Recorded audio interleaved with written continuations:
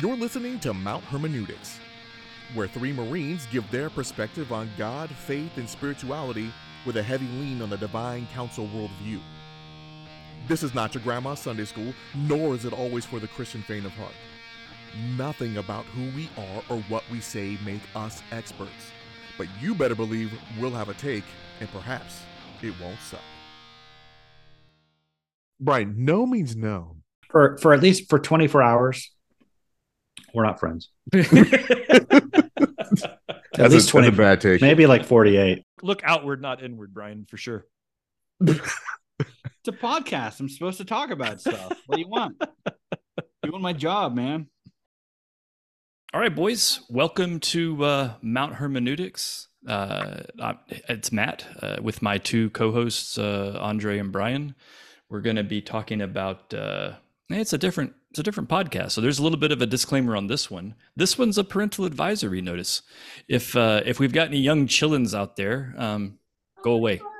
This is probably going to be above your age, as opposed to our usual G-rated fare. Absolutely, Yeah, but this whole thing's going to be, a little bit wild. So if you're under the age of 18, hit the stop button and come back after your birthday, and we'll be happy to have you back, or go find your parents and have them listen along. I don't plan on getting too. Bro, I think the general ideas are adequate to touch upon without. We'll see what happens. Graphic detail, but I guess so we don't get sued. Good. Here we are with Brian, our theological badass. You got Matt, who pulls the levers and pushes the buttons and brings the funny. And anyway, so what we got is some socials that are up, and we'll give you all that contact information at the end. But for now, go ahead, leave a comment, and share the show with your friends, and buckle up because we're about to talk drugs, sex, and magic. Right on.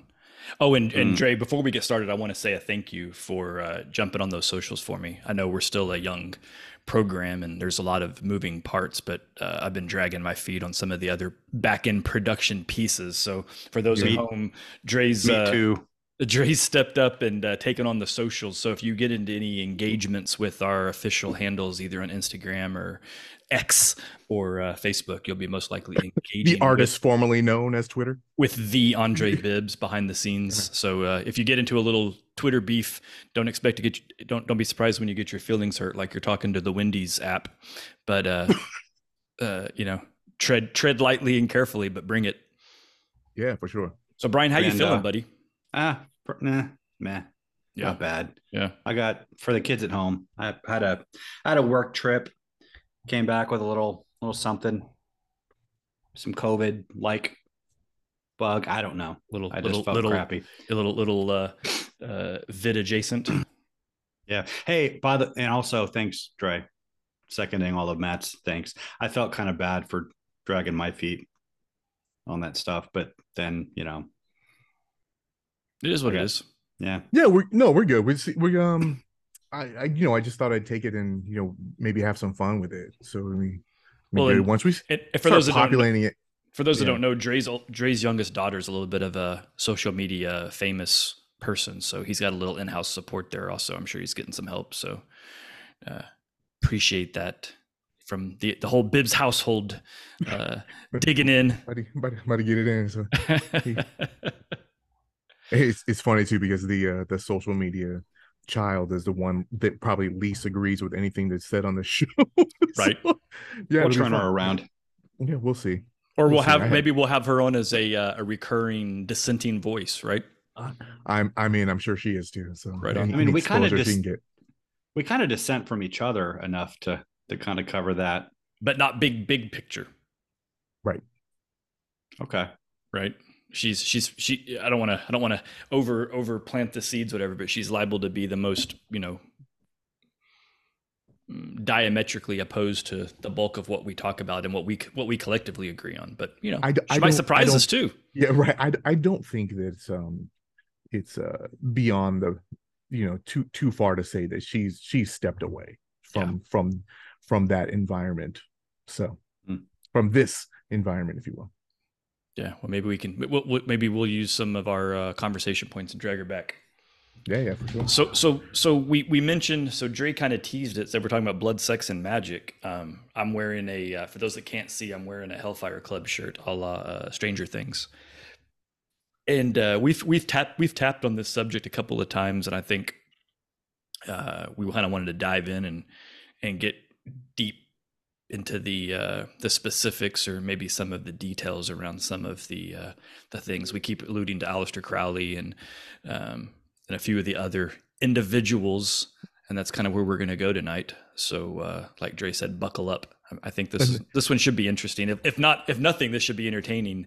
So yeah. And I think that Brian will actually give it some merit on who this was and where it started and how it's relevant today.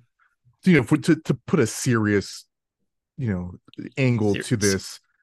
Boo, but yeah, I think serious. We need to make it relevant. It'll be good. So where do we start, guys? Should we start with Crowley? Do we start with D? Do we go back to the beginning and start with like the Garden of Eden and the fall? I mean, it's all interlaced, right? Like, what's the easiest way to tie this all together and start going? I think the main thing for our purposes is how this ties into the Divine Council worldview.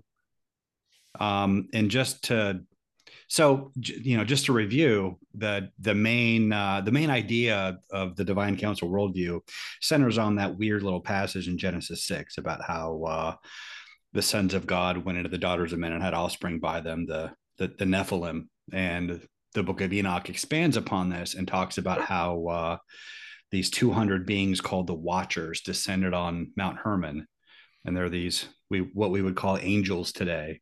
And they swore a pact to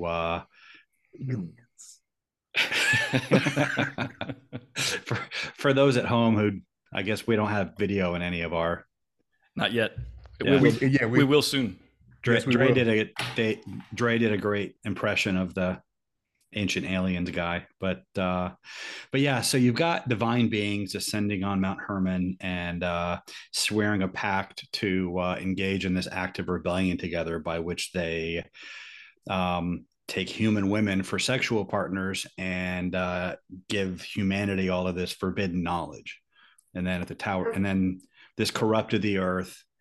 God flooded the earth, and then humans gathered to build the Tower of Babel, which was a ziggurat, which was a basically a man-made sacred mountain to invite the Watchers to return to give them this forbidden knowledge. And the Bible kind of talks about a lot of this somewhat indirectly and euphemistically. We know about most of this from ancient Near Eastern literature, like the Enuma Elish and stuff about the Apkalus and Anunnaki, and the Book of Enoch, of course.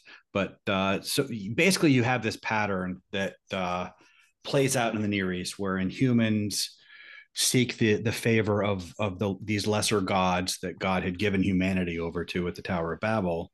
And this is the basis for magic and astrology and a lot of the idolatry of the Middle East. And it led to that influence led to a lot of weird sexual stuff. And you kind of see this in the Bible when it talks about Baal and Ishtar worship, shrine prostitution, how the land was dotted with Asherah poles. Those were basically, like, ancient Near Eastern religion was very porn based. And I don't want to get into too many details, but I do. Well, all right. Sounds why like we're here, baby. I mean, all the things you said. I mean, I heard you basically give the biblical basis for stripper poles, right? Like, I mean, there's all kinds of weird things in there that you just hit on. But so, go ahead. Okay. Well, speaking of details, Asherah poles, these were phallic symbols. Like, these were when the Bible talks about how they turned aside to the Baals and Ashtoreths, and the land was filled with groves of Asherah poles. Well, these were giant phalluses that were filling the land. If you look at the this isn't exactly ancient Near East, but if the ruins of Pompeii that have been preserved pretty well because of the volcano, as they've dug through all that and excavated it, and there are penises on everything, like decorative penises all over the place. They were obsessed with penises. It's like a Marine Corps. I was about to say the same thing. It was like a Marine Corps base. It's like there's penises everywhere on cars. There's just Lance Corporals running around with Sharpies. Right. Sharpies. That was Pompeii. And white spray paint. Yeah. So for those that don't know, and I'm assuming that a good chunk of our listener base are military and Marines, for the uninitiated, Marines also have a strange obsession with penises. And we, for whatever reason, find them graffitied all over everything in the fields and in the deserts and whatnot. So, well, we wear them on our sleeves. I mean, chevrons are, some would argue, are phallic symbols. I think it comes from a lot of 18-year-old boys who leave home for the first time, and then they're thrust into a shower with 80 other dudes. You said thrust. With nothing but penises all around, and then they have to, nuts and butt and stuff of that nature. Yeah. It just becomes you just become, penis. More penis. This isn't really where I saw this conversation going, but that's why we're here, Brian. Yeah. So, but yeah, it was very ancient Near Eastern religion, very sexual based. But of course, it wasn't limited to that because Pompeii wasn't the ancient Near East. But that's a pretty good example of ancient thinking and their obsession with sex, and their religion was tied up in that. Hey, Brian, hang on. So so ancient. So you made a comment. Pompeii was an ancient Near East, but for the uninitiated, Pompeii was a long ass time ago. So what's the generally accepted parameter for what constitutes the ancient Near East relative, and then the not so ancient but still old East? Like what's the differentiator there? Like geographically? No, time wise. Well, I'm talking about like Old Testament period, like ancient Egypt and right. But Canaan, New Testament would still be A&E, right? Yeah, definitely. But specifically, you kind of have, with the Greek and Roman empires, you didn't have as much of the ancient Near Eastern influence to draw upon as for examples here, but it was still pretty raunchy. And I think the ancient Near East stuff is kind of pre-Greek Empire, so it would be like the Akkadians and Babylon and things of that nature. So like up until like early to mid Rome. I'm not trying to be too precise. I'm just, because to me, I when you made the comment that Pompeii wasn't ancient Near East, I'm like, it's Rome, right? Like, to me, it's we're still talking about that same world, right? And it's that region that in my brain, I'm thinking centurions came and went, right? Like they went and did tours down in Jerusalem area, and then they went back up to Rome. So they would have brought the sure, but a pole idea with them, right? It's kind of thing. So, that's all I was just thinking. There's probably some linkage there that makes sense. Yeah. Okay, so you had the Assyrian Empire first, probably around. What would be the dates? Around like 800 to 600-ish BC, and then the Babylonians rose to power, but they're very similar. They kind of worship the same milieu of gods, albeit named differently. Did you say milieu of gods? Yeah, okay. I did. Okay. So you're just trying to highbrow the conversation up by using fancy words to offset all of Dre's penises. That's exactly it. I feel because penises are the milieu of the Marine Corps since 1994. Okay, probably so when you beyond. So we've talked. You guys know about the sacred bed of Marduk. We've talked about that before. We did talk. You should probably give a high level recap in case folks are tuning in for the first time. Okay, so when Moses led the Israelites to conquer Og, king of Bashan, and Bashan is kind of has some demonic underworld connotations, but the writer, is it in Numbers or Deuteronomy? Anyway, they mention the dimensions of Marduk's iron bed, and I don't remember the exact dimensions, but they're huge. Dr. Michael Heiser points out that these are the exact dimensions of the sacred bed of Marduk. Marduk was the Babylonian storm god. He was the chief god of the Babylonian pantheon. The ziggurat of Enemanaki, which most scholars agree is the basis for the Tower of Babel. Like the tower they're trying to build in Genesis 11, that became the ziggurat of Enemanaki, a sacred mountain. Atop of the ziggurat was the sacred bed of Marduk. So of course, why was the storm god Marduk descending in their conception, descending to the top of the ziggurat for a bed? Was it to take a nap, or, well, it was for ritual sex? And and this is kind of a good example of ancient Near Eastern religion, how it revolved around sex. Priestesses would go up and kind of be offered to the god for his enjoyment. Baal and Ishtar worship. They would enact sex in the temple. They would basically put on porn shows to arouse the gods. The thinking was that when it was Baal was the storm god, Ishtar or Astarte or Ashtoreth, depending on the region or dialect, it's all the same goddess. She was the earth goddess.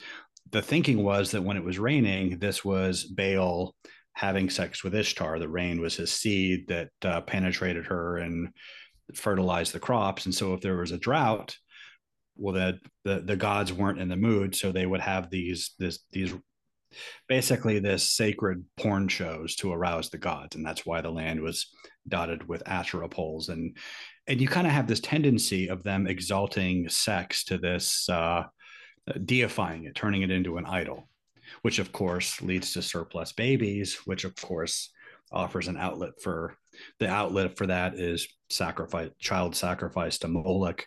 And so it was, rather than anything enticing or arousing, this was basically a horror show. So when you read in the Old Testament about how God was so furious with the Israelites for turning aside to Baal and Ishtar worship, well, this was why. And so you have that pattern of humans seeking the watchers, seeking the favor of these lesser gods, and that influence leads to this sexual perversion. And and as we've discussed before, once you kind of understand those passages in the book of Genesis, what's going on in Genesis 6, Genesis 11, the rest of the Bible basically explodes with meaning, because it's there throughout it. When like in Colossians, when Paul condemns the worship of angels, he's talking about this kind of practice. And so as church history went on, you didn't hear that much about this. Well, let me back up a little bit.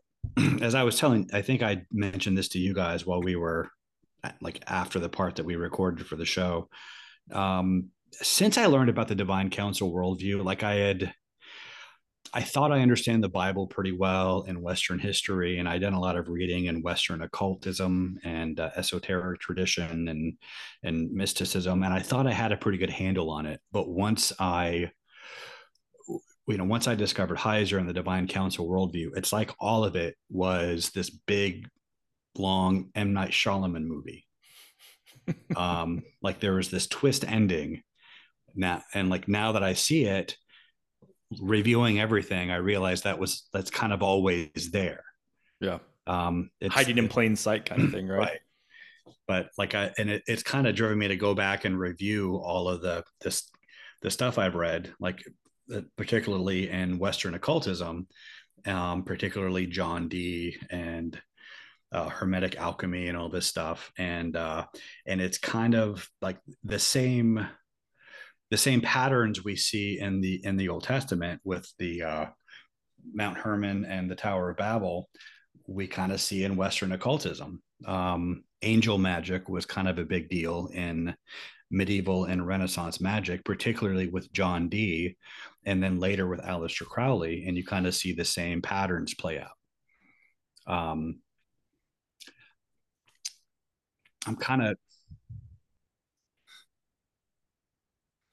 By patterns, you're talking about the idea of like the human trying to do things, kind of going up in their level of knowledge and then having like a disastrous end, like to simplify it? Or are you talking about something different? What do you mean by talking patterns? Specifically about seeking the this forbidden, this secret knowledge from angels, and then it leading to weird sex stuff. Right. What I infer from Genesis 6 and 11 and the overall pattern we've discussed is that, you know, the spiritual forces of darkness in the heavenly realms with whom we are at war, like that, they hate humanity, and they hate God for choosing humanity to be his image bearers, to rule creation, and to rule as God's regents. One of the things they hate about us and they're most jealous of is our sexuality. Not just the sex act, although obviously from Genesis 6, that's something they covet, but our ability to create life, to reproduce. As far as we know, spiritual beings can't do that. And, you know, creating the Nephilim, you know, which were, you know, unnatural. You know, we don't get a physical description other than their great size, but they were, you know, that they were violent, menacing creatures, and that you know, basically brutalized the earth wherever they went. And imagine a bunch of pissed off Andre the Giants. Except like 10 Kane, feet tall. that's what it was. I mean, if they were just Andre the Giant size, right? Or you know, any of those other, you know, professional wrestler, freak of nature, Shaquille O'Neal, the Big Show. Right. Yeah, I mean, imagine if those three dudes walked into a bar together. And they just decided they wanted to fight everybody. Like, it'd be a bad day, right? But then an army of them, like, wow. Right, but I get your point. I mean, ostensibly they were larger than that. I don't know. I mean, again, I don't want to get into quibbling over the specificities and, you know, measurement perfections that are in some of the Old Testament writings, right? So they were big. Maybe they were 10 feet tall. Maybe they were 8.5 feet. Maybe they were just, you know, big. But regardless, when you have an entire, you know, chunk of people like that, it's a pretty staggering visual. And you know, and I'm speculating here, but the fact that this was an unnatural union between divine and human natures that led to these monsters, like what I suspect is that God wasn't angry about it just because of the menace they posed to humans, but for the cruelty to the Nephilim themselves. Like I'm thinking of like a purebred dog, like a bulldog. I think breeding bulldogs at this stage is cruel because they're so inbred. Their snouts are too short to breathe. They have back problems. They're just these little just crimes against nature. I agree, by the way. Yeah, 100%. That's kind of what Nephilim were. I don't think it was fun to be a Nephilim. Like, it was an unnatural thing where like they weren't happy to be there. Like, it was kind of a condemnation to be born as this. But the angels were so jealous of our ability to reproduce that they did it anyway because of, I don't know, their jealousy for. Yeah, I guess that's definitely one way to think about it. I got to think that their existence was, you know, a problem for a lot of reasons. One, what you say could be true, right? Maybe it was just hard for them to get full, right? Because there wasn't enough things that they could eat that were the right size that produced a kind of, you know, what would their caloric intake requirements be? It'd be massive, right? You know, maybe, you know, I'm having like water boy quotes in my head. Mama say Nephilim so angry because they got all them teeth and no toothbrush. Right? But like, you're just like, there's so many things that could be problematic for that. But obviously, in a broad cosmological, order sense, right? It imbalanced everything, right? So that was a problem. That was clearly problematic.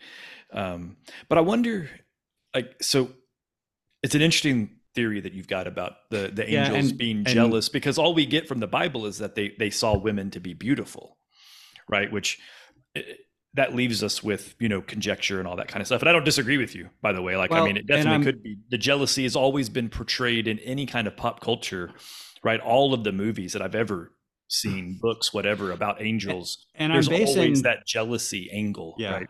And I'm basing a lot of this on, and I'll get into more detail as we go on. But today I just reviewed all of Crowley's 30 aethers, these 30 rituals that he underwent based on the Enochian magic of John Dee and Edward Kelly, by which it's these rituals that were done to induce these visions that were meant to transform his consciousness, to bring about the Aeon of Horus, which is this next age of human history that Crowley believed he had this messianic role in bringing about, or at least he said he believed. But when you look at, and by the way, I don't recommend anybody read this stuff. It's perverse. It's not a good time. But the links will be in the description below for all those books. I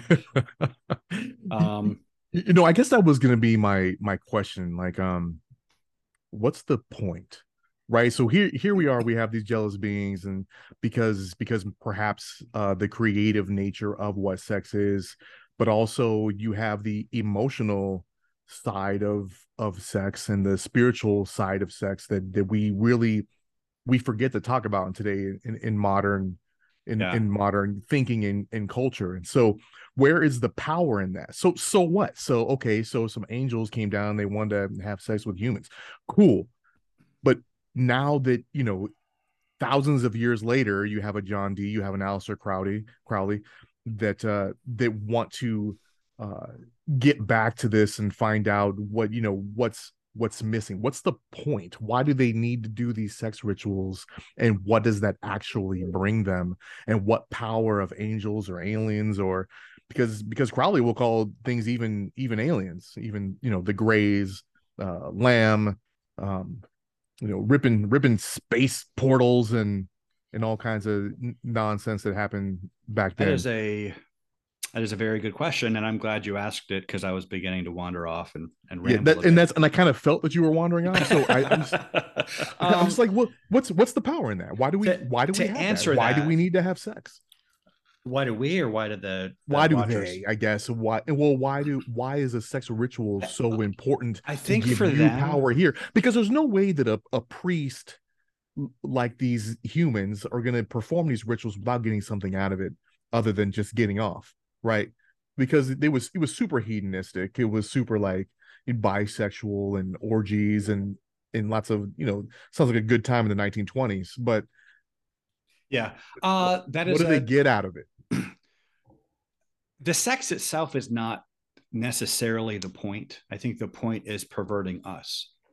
It's distorting and mutilating the image of God in us. And I think maybe from the angel's point of view, but what's if I'm a Thelian priest, what about the sex act actually takes me to another plane? I mean, you also add in the drugs, right, to get your mind into a different spot. But what is it about the sex particularly that helps you get to that thing? It's almost like a different type of meditation, right? Hang on before you answer that, Brian. Okay. So Dre, I gotta ask you a clarifying question. What's a Thelian priest? I think Brian's gonna have to answer that, but that's the Crowley's religion. The Thelemite, like a Vegemite sandwich, but more of a Thelemite sex act. Yeah, so, and that's I'm just trying to make sure we keep all the terms clarified. Okay. So I thought that term would come up again. So Yeah, it's going to come up, and I'm to explain this. I need to lay out some basic principles, and you guys are going to get mad at me at first, and you're going to want to interrupt me. And we are so. But we will. So okay. Carry on. But this might sound like I'm over promising here, but what I'm about to say, if you hear me out on this, you guys, the listeners, you will have the key to understanding all magic and religion and all of human history. Penn and Teller just got really interested. Not like stage magic, but magic in the sense Crowley used. I know what you mean. Well, he spelled magic with a K. I'm not quite sure that David Blaine's not a demon. So yeah, carry on. David Blaine's like, shut the fuck up, Brian. I think David might be a Nephilim himself. So Okay, so when we speak of the occult just means hidden, but it means a lot of different things. So it's the same. It's the same root as occlude. What's that? Is it the same root? The etymology, is it tied to the word occlude? Is that what you mean by hidden? Probably, yeah. But you're the English major. I just made an assumption. When we speak of the occult, we mean one of a number of meanings, but that are not necessarily the same. But there's enough overlap that we tend to conflate them when we talk about the occult. There's it's occult. It's hidden in the sense that like the sense that an ancient mystery religion was like you have to be initiated into the secret society to learn the secrets, and it's deliberately kept hidden. But then there's a cult in another sense in which there are hidden truths that are just intrinsic to nature. And when we talk about how science grew out of magic, medieval and Renaissance magic, that's the sense we're talking about. Like they were trying to discover the occult knowledge of the universe to understand the universe as an integrated system of cause and effect. But one of the other pursuits that goes under the name occult that isn't necessarily either of those two things is that there was the belief that there was a perennial religion, like a universal ultimate religion that unifies all religions, that you can go back, if you go back far enough in time to the ancient Egyptians and even the Atlanteans or Lemurians, the civilizations that predated Egypt, they had this perennial philosophy, and much of medieval and Renaissance occultism was dedicated to finding that. And this would be a way to understand those secrets of the universe that would bestow all of this secret power that secret societies are in pursuit of by their rituals and initiations and all that stuff. And so those aren't the keys to understanding all magic and religion yet, though. We're not quite there. I'm just laying the groundwork. The one thing that all ancient religions have in common is that they all recognize that the human condition as it is a problem to be solved. They all recognize there's something wrong with life as we find ourselves in it, and they seek to resolve that. The problem essentially is mortality. It's death. We seek permanence. We don't want to die. And so they offer a remedy for that. And that's where the similarities end. You guys have heard me, we've talked about this before, how there are really only two religions in the world. Mm-hmm. Two types of religions, yeah.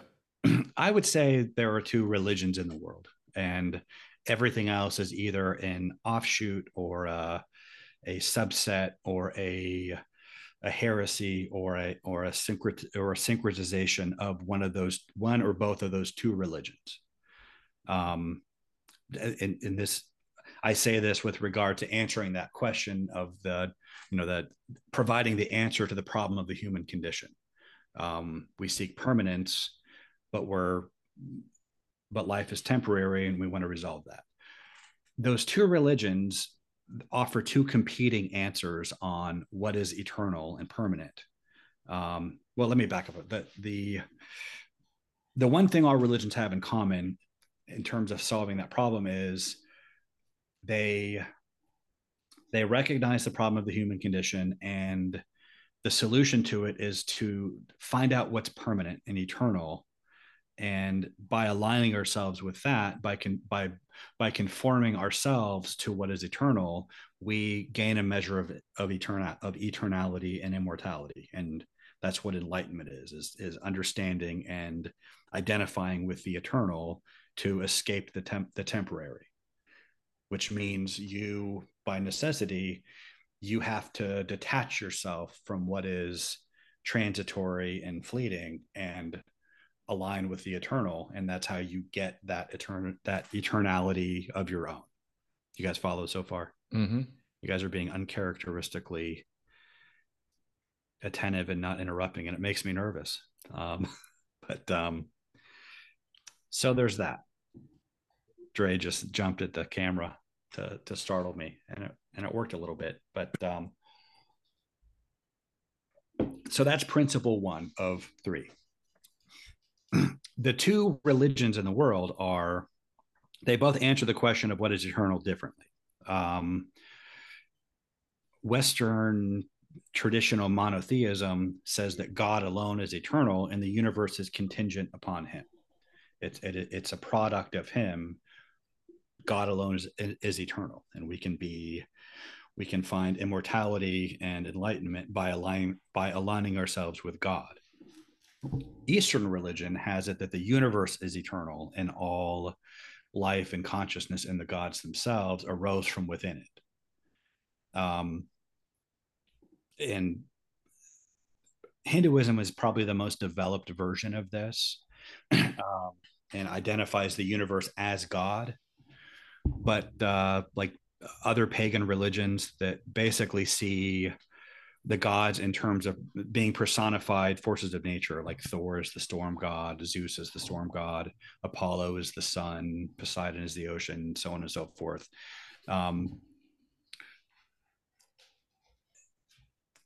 Hinduism and Judeo-Christian tradition, they both answer this question very differently, about what is eternal and how enlightenment is to be found.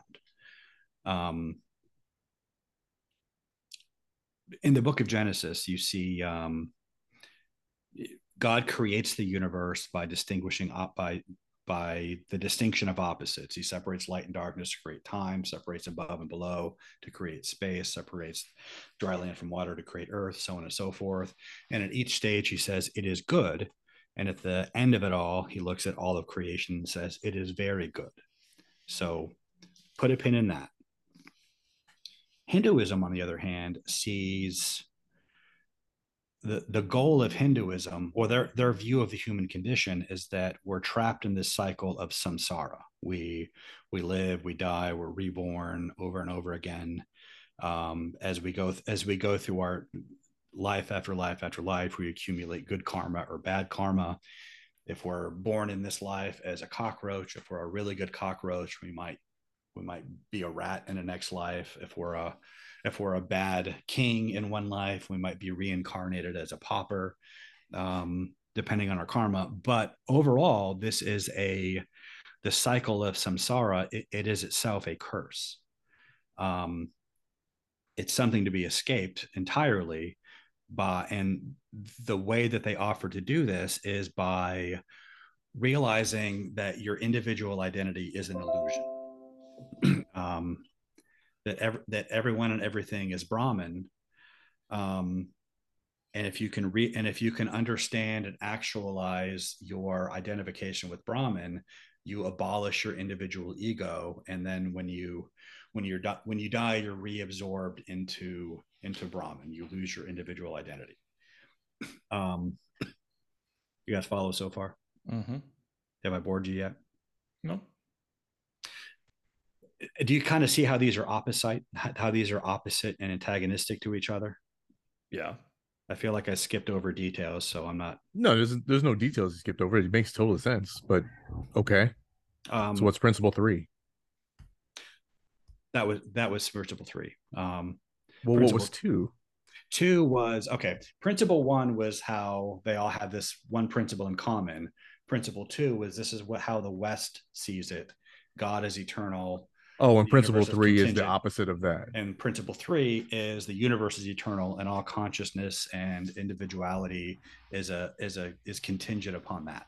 And so, but just to kind of flesh this out a little more, in Christianity, death is the enemy, and it's solved by resurrection, where we're raised again in glorified bodies, and we live forever on a renewed earth. Because, as the book of Genesis says, God saw that it was very good, and so this is something He values: human life, differentiation, the created order.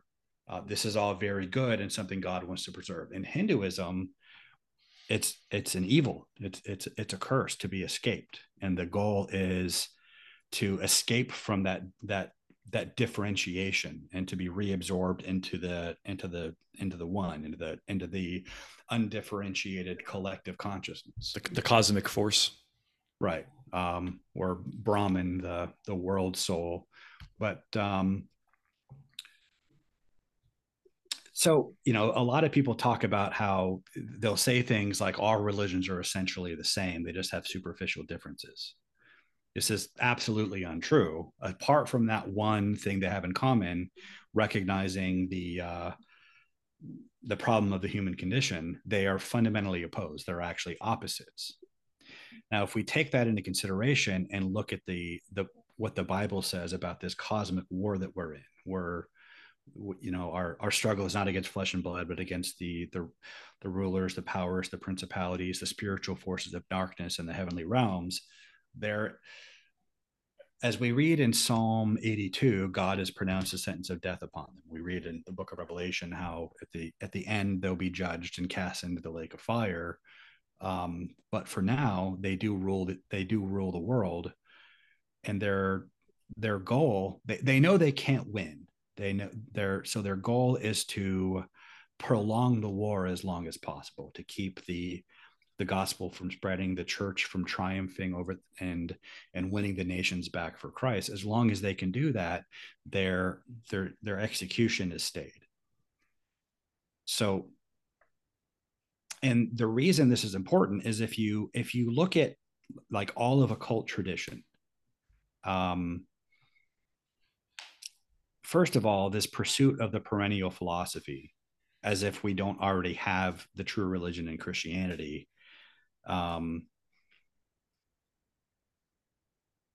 that serves to delay the end. That serves to hamper the church.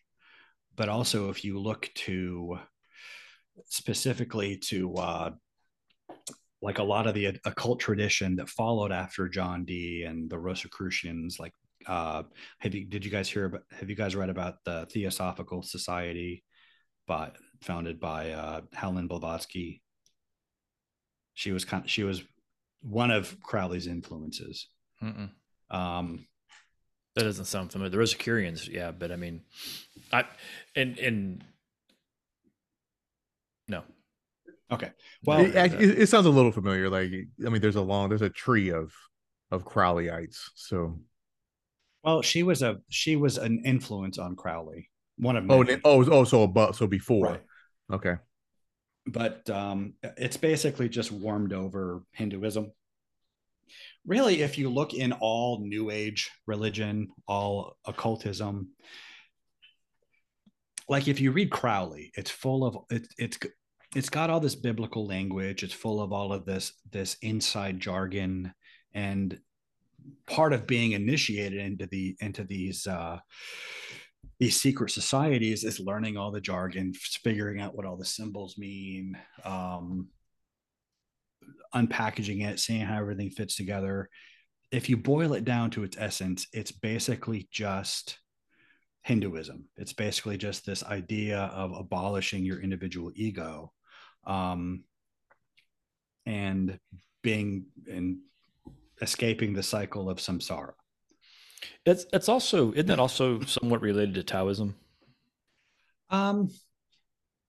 I feel like, because I'm not well read on Hinduism, but I read a little bit of Taoism, and it feels like that was a big part of it, was the whole thing of your existence is is your cross to bear, which, by the way, isn't entirely far from core Judaism, right? In what sense? Well, Jews believe that, and I'm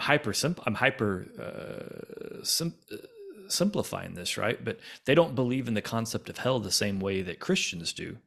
And they believe that their existence is their punishment and their hell, and that they have to just simply survive and make it through so they can go on because they're the chosen people and they're going to go be with God after they die. Right? Well, again, I'm super simplifying, but at the very, very high level, that's Judaism, right? Well, Judaism is, I mean, they believe the Messiah is going to come and set up God's kingdom on earth. I mean, this idea. I get that part, but I'm just talking about as it relates to what we were talking about. Like that, don't overcomplicate my answer. I said very, very, very simple. They don't believe it's possible for them to go to hell. They believe this is their hell, and that once they're done, they serve their time and then they move on. I disagree with that. Okay. I don't think that's what most Jews would say, well, at least what most traditional Orthodox Jews would say. They believe in the resurrection from the dead at the end of history. Mm-hmm. Now, again, I don't know what that has to do with what I said. You're disagreeing, but you're offering a point that has no contrary concept to what I said. Because those are opposing concepts. Like no, they're not. The biblical idea of, do Jews believe they go to hell? I reject the premise of the question.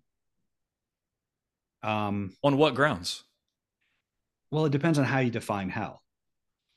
Because I'll use more words. Do Jews believe that there's a lake of burning fire that they could potentially spend eternity in if they're not good Jews? They believe in a final judgment in which you can be separated from God for all of eternity. Yes. Do they believe in a lake of fire? Do Christians believe that? That in separation I'm sure from there's God? I think there's subsets of Christians believe there's a lake of fire where you eternally burn, right? But is that all the really preachers that I grew up with did? Well, okay. I mean, the hellfire and brimstone. The Bible the Bible defines hell as separation from God. Death as separation from God, more specifically, right? Well, hell itself is separation from God. Right, but I'm going back to, if we're going to get into what the words mean and all that, right? The way I've always had it explained to me in very specific terms is the concept of death is being apart from God, right? And that's why death is the ultimate horrible thing, because how could you want to spend an eternity away from the love of God, right? And but that's also, and I agree with that definition, mm-hmm. but that's also what hell is. That's why it's called the second death. Okay. And this and maybe I need to flesh out my setup a little better. The goal in the Bible, the goal of eternal life, it's not as is commonly thought, going away to an afterlife as a disembodied soul or spirit. It's resurrection to eternal life here, embodied in this world renewed, and condemnation, hell. And people can debate whether the lake of fire is metaphorical for that, because Jesus himself, he uses the language of the fires of Gehenna, which was Gehenna was a valley outside of the city of Jerusalem. Some people say it was a garbage dump, but it was, I haven't been able to find a source for that, but it was a valley where they would sacrifice to Moloch and other false gods, and it was condemned. And so it was seen as a place of final judgment. He also uses the language of outer darkness. Paul in First Thessalonians 1:9, I think, he talks about how the damned will be shut out from the glorious presence of the Lord for eternity. And mm-hmm. that's basically what death and hell are, being it's being shut out from God's presence, which could be defined as non-existence, but it's, whether or not you're conscious for eternity of your non-existence or not, I think there are good arguments for and against that. But to your point, yeah, death as it's defined in the Bible is that separation from God, whereas life is eternality, as you know, embodied as the person you are, but glorified and elevated. Whereas Hinduism, the goal is that non-existence. It's just simply breaking the cycle for the sake of breaking the cycle. Right. Yeah. Because existence itself is suffering, and the goal is to escape that suffering. And it's offered as something good. It's offered as it's called salvation and eternal life and enlightenment and immortality. But it's literally the opposite of how we see it.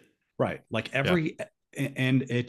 and I'm not overstating this to say that everything that's upheld as good and valuable to be attained within the Bible is inverted in Hinduism. This is all to be avoided. The hell itself is what they're offering as salvation. And if we consider that we are at war with the spiritual forces of darkness who hate humanity and want to destroy as much of humanity as they can before the end, because they don't want to be alone in their condemnation. It's, if you unpackage all of the stuff that Crowley taught and Madame Blavatsky and modern New Age thinking, it all basically turns into Hinduism. It's all about abolishing the ego and destroying your individual, your dissociating your individual identity and being one with everything, which is, again, in the book of Genesis, creation, life is a matter of distinction. God starting with the void, the earth was formless and empty, and darkness covered the surface of the deep, and he created light and differentiation, and everything reproduced according to its kind, and it is good, and he means for that to be eternal. Hinduism, well, that's all bad and to be escaped. And it's everything should be one and undifferentiated, i.e. uncreated in their view. And so, having just reviewed Crowley's 30 Aethers, like every one of these rituals and the visions that he reports to have had with the ritual, it's all about destroying the individual ego.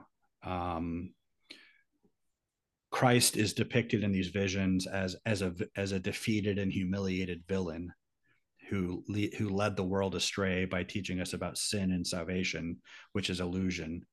And a lot of this is about going back to all the sex stuff. Crowley's big thing was freeing humanity from sexual repression. Now, I don't think you need a spiritual or demonic explanation for why humans give in to our sexual urges. That's kind of our default unless we learn to discipline them. But the innovation Crowley brought was to offer this as a way of liberation. This is a way of achieving enlightenment, is destroying every taboo, every restriction on our sexual behavior. This is just a barrier to enlightenment. And so to achieve enlightenment, you have to transgress every possible restriction on your sexual urges. And his religion, as Dre mentioned, he called it thelema, which is from the Greek word for will. The goal of his religion is to achieve the true will, like in everybody, which is kind of the opposite of the one thing all religions have in common. Anything that, sorry, go ahead, Dre.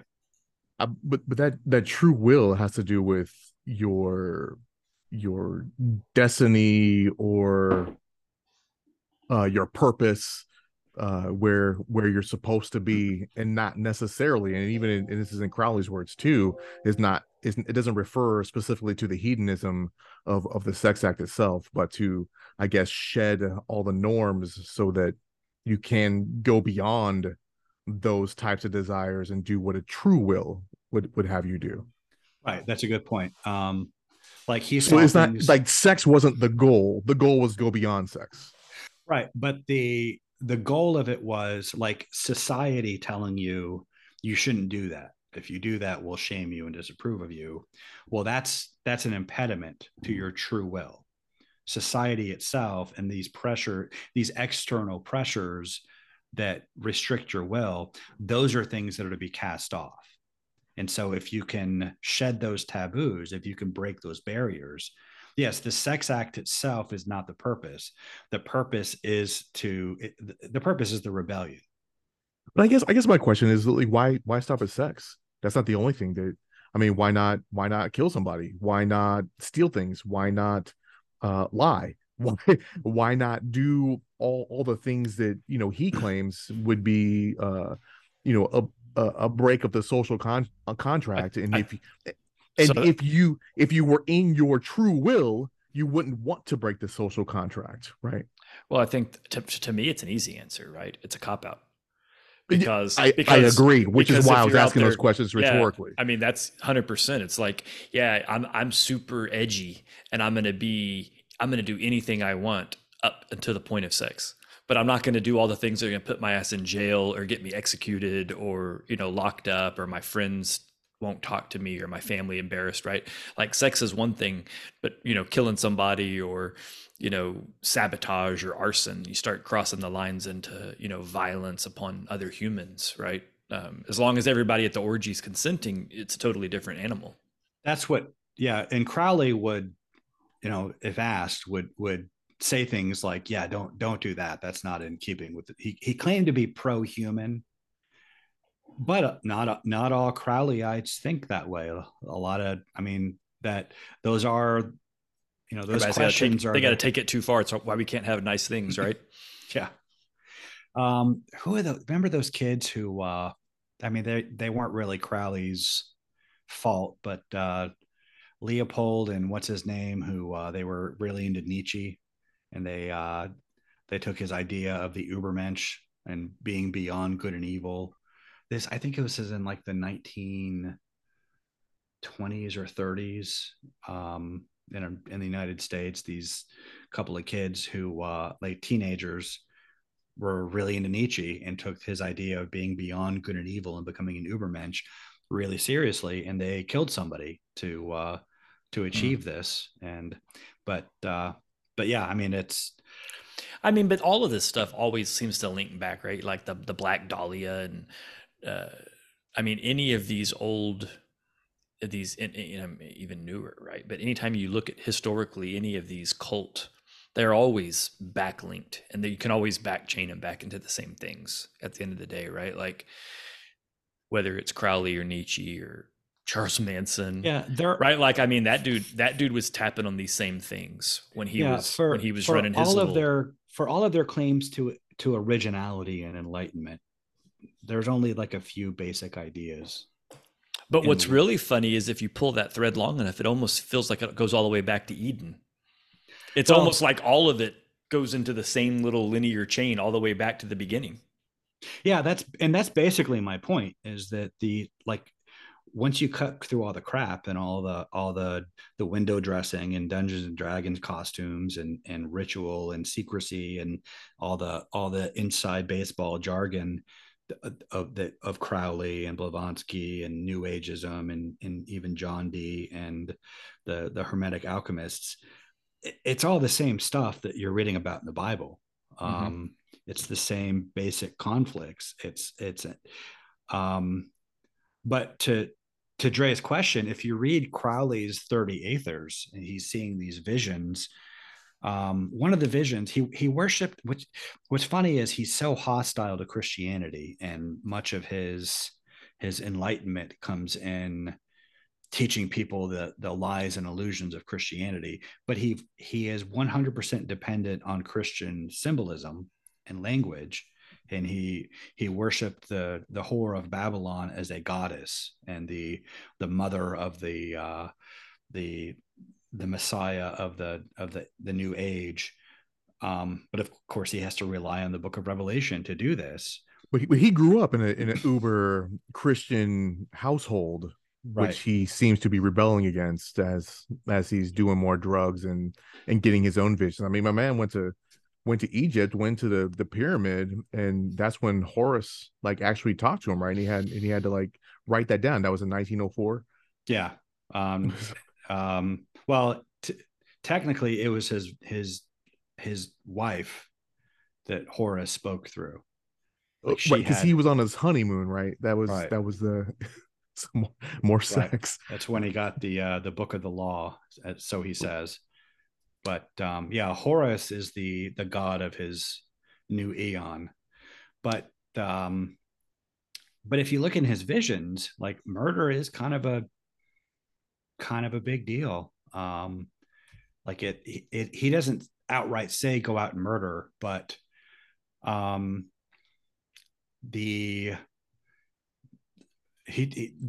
imagery of the whore of Babylon holding the cup full of the blood of Christians, that's a big deal for him. Like he's really excited about Christians getting murdered.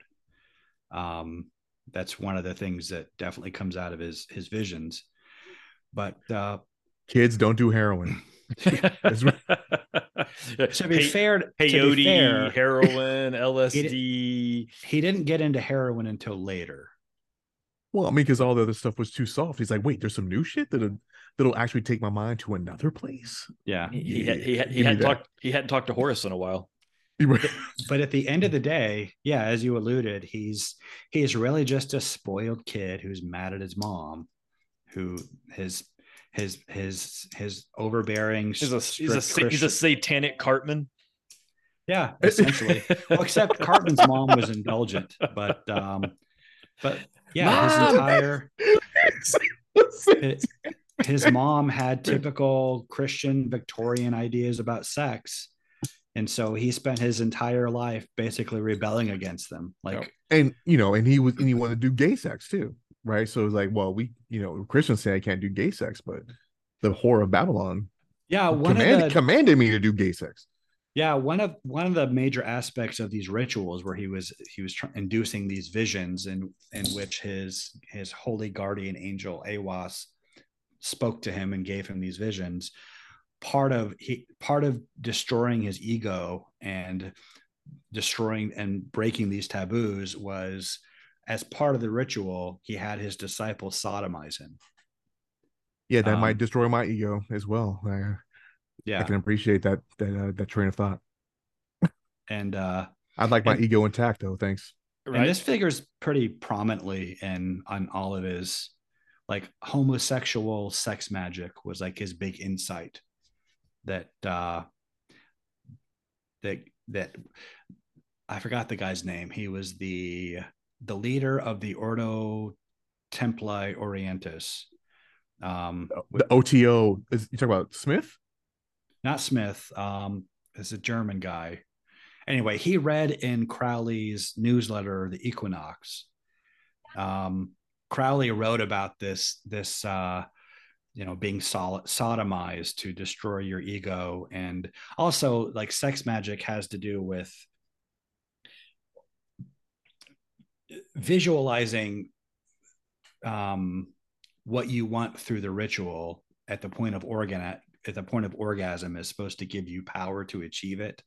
And this is kind of a major feature of sex magic. But anyway, Crowley wrote about his insights, if you can call it that, about being sodomized for the purpose of visionary experience and magical power. The leader of the OTO read this, and Karl Kellner? I think that's him. Yeah. He visited him and kind of chided him for giving away their secrets. And Crowley, well, nobody told me that. I came up with it. And according to Crowley, he appointed him the, chief 9th degree, whatever in their order, and made him the leader of it. And so that became a major moneymaker for Crowley later on. But yeah, so the overall pattern here is, okay. So this, just to back up a little bit to sort of reestablish our basic principles. Christianity, the problem of the human condition is that in the fall, we were made in the image of God, but we fell, and we're enslaved to our instincts and appetites. We've basically become animalistic again. And being saved means we receive the Holy Spirit, we're born again, and we have the divine nature. And now it's a matter of participating in the divine nature and overcoming our animal instincts. And Second Peter, he describes the Christian life in terms of participation in the divine nature and escaping the corruption that's in the world because of appetites. And you see this constant contrast between the saints, the people of God who live in the Spirit, and the people of the world who live like animals. They're creatures of instinct and appetite. And that's why Daniel's vision, it's of the 4 beasts, followed by the kingdom of the Son of Man. The Antichrist is called the beast. It's all about our animalistic nature versus our elevated, inherited divine nature. And so that's the whole goal is we become more human. We evolve. And in so doing, we are remade in the image of Christ. More human or less human? I mean, I get what you're saying, I don't want to split hairs on that, but you're saying become more human, but we are all of those animalistic things by default. Yeah. Well, I guess it depends on where you're starting from, going back to the fall. Never mind. I get what the idea of what the perfect version of humanity was supposed to have been as compared to what it has become. Exactly. As we are in our fallen state, we are not God's design for humanity. We're animalistic. I think I like using the word divine more, right? Like, because I think just for general conversation purposes, I get where you're going, but when we say divine, I think that usually gives the connotation of being holy or being like God, right? Versus humans are earthly and worldly and broken. And but I would the counterpoint to that would be that we think of ourselves, like humans typically think of ourselves as being rational, as being good, being I don't. That's the average human might think that. Yeah. Well, I tend to have a much more low view of humanity. I agree, but people are offended by that precisely because of the conceit of what a human is, and in believing themselves to be that. Mm-hmm. And so, the problem of the human condition, according to Christianity, is that no, you're not. We're animals. We're not supposed to be. We're not supposed to be. We're supposed to be above the animals, made in the image of God, but we're not. I run into this whenever I have conversations with folks about dogs, right? So for those that don't know, I'm a dog trainer in my quote unquote free time. I've also got a nonprofit service dog organization that my wife and I run. But when I link talk in the about description, absolutely. Thanks, Brian. Yeah. But when I use training theory conversations and I'm talking about a dog and how to train this dog and how to use, operant conditioning and classical conditioning and, basic learning theory and all these things. And I switch in and out of humans and dogs, and people go, well, wait a minute, we're talking about dogs, not people. And I'm like, you think there's a difference? Like, learning theory is consistent across organisms. It's just a question of how much cognitive and spatial ability the subject has relative to the trainer, right? Like, that's all we're getting into is like, who can outthink the other. But we are clearly a part of the animal kingdom. There's no two ways about it. Whether or not we're supposed to dwell in that is a different conversation. That's a philosophical question, not a scientific question.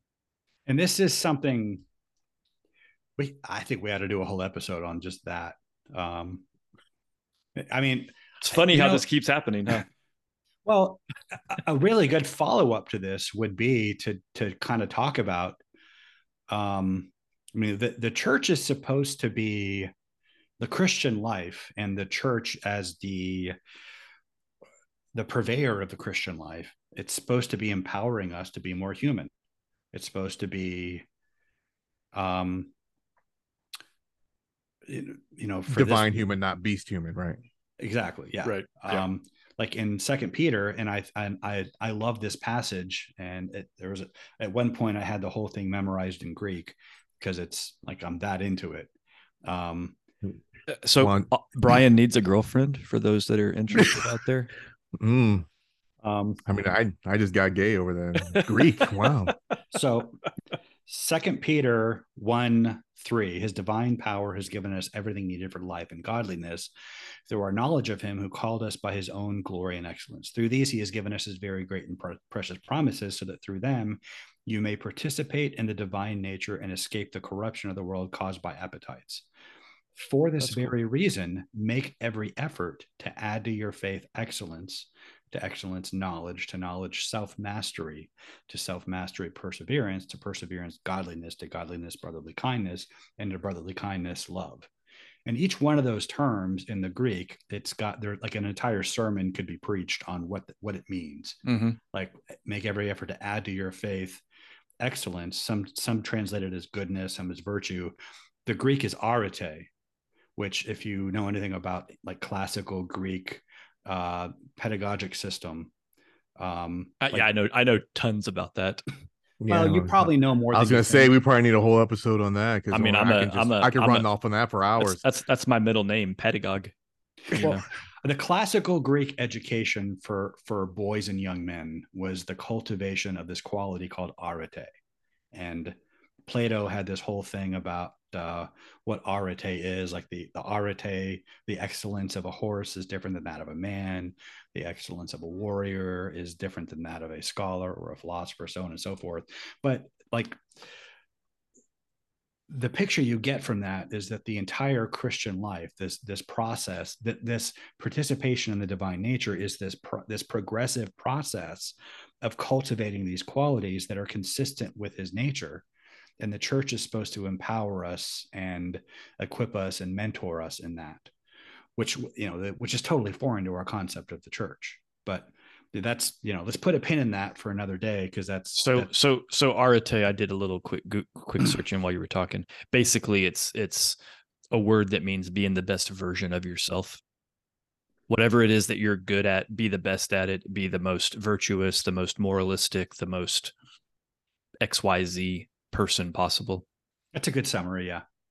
That's what I do. I summarize. That's my second middle name.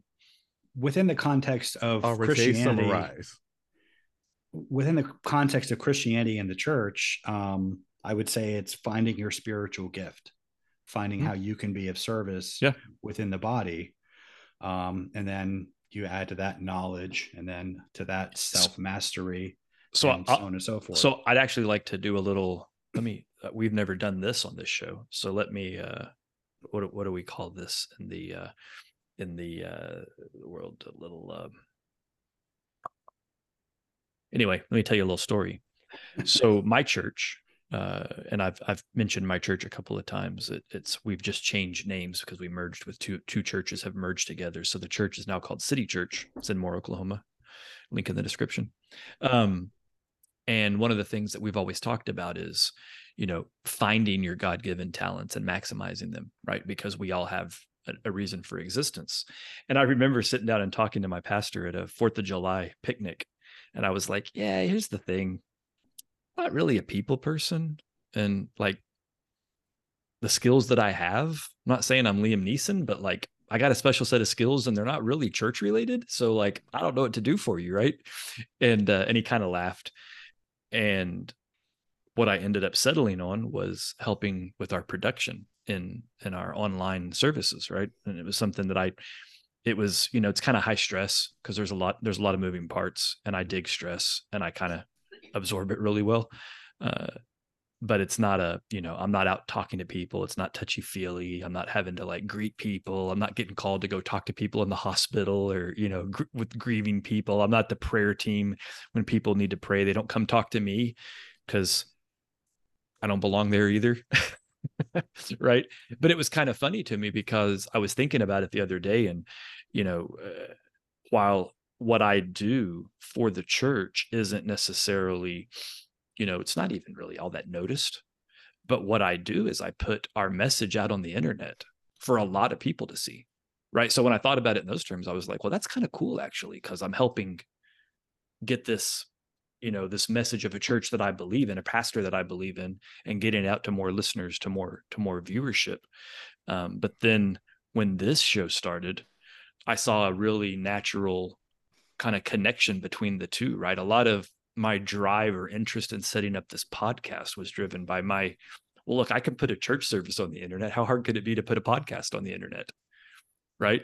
And so it was almost like the two were linked, that I don't know exactly what my skill is or what my gift is in putting this thing online, but if nothing else, it was causing this conversation to happen online.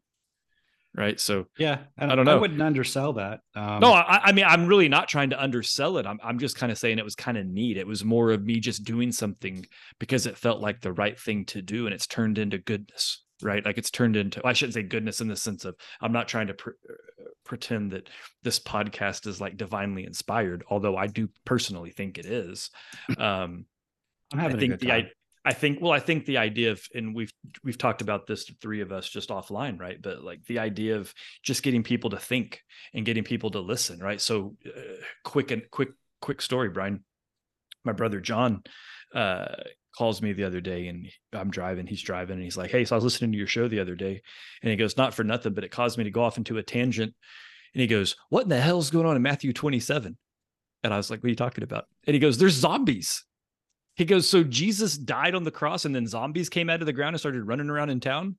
They're not zombies, but it was Michael Jackson Thriller going on. First of all, that's literally what it says. That dead saints rose and went into town and were noticed, right? But put a pin in it.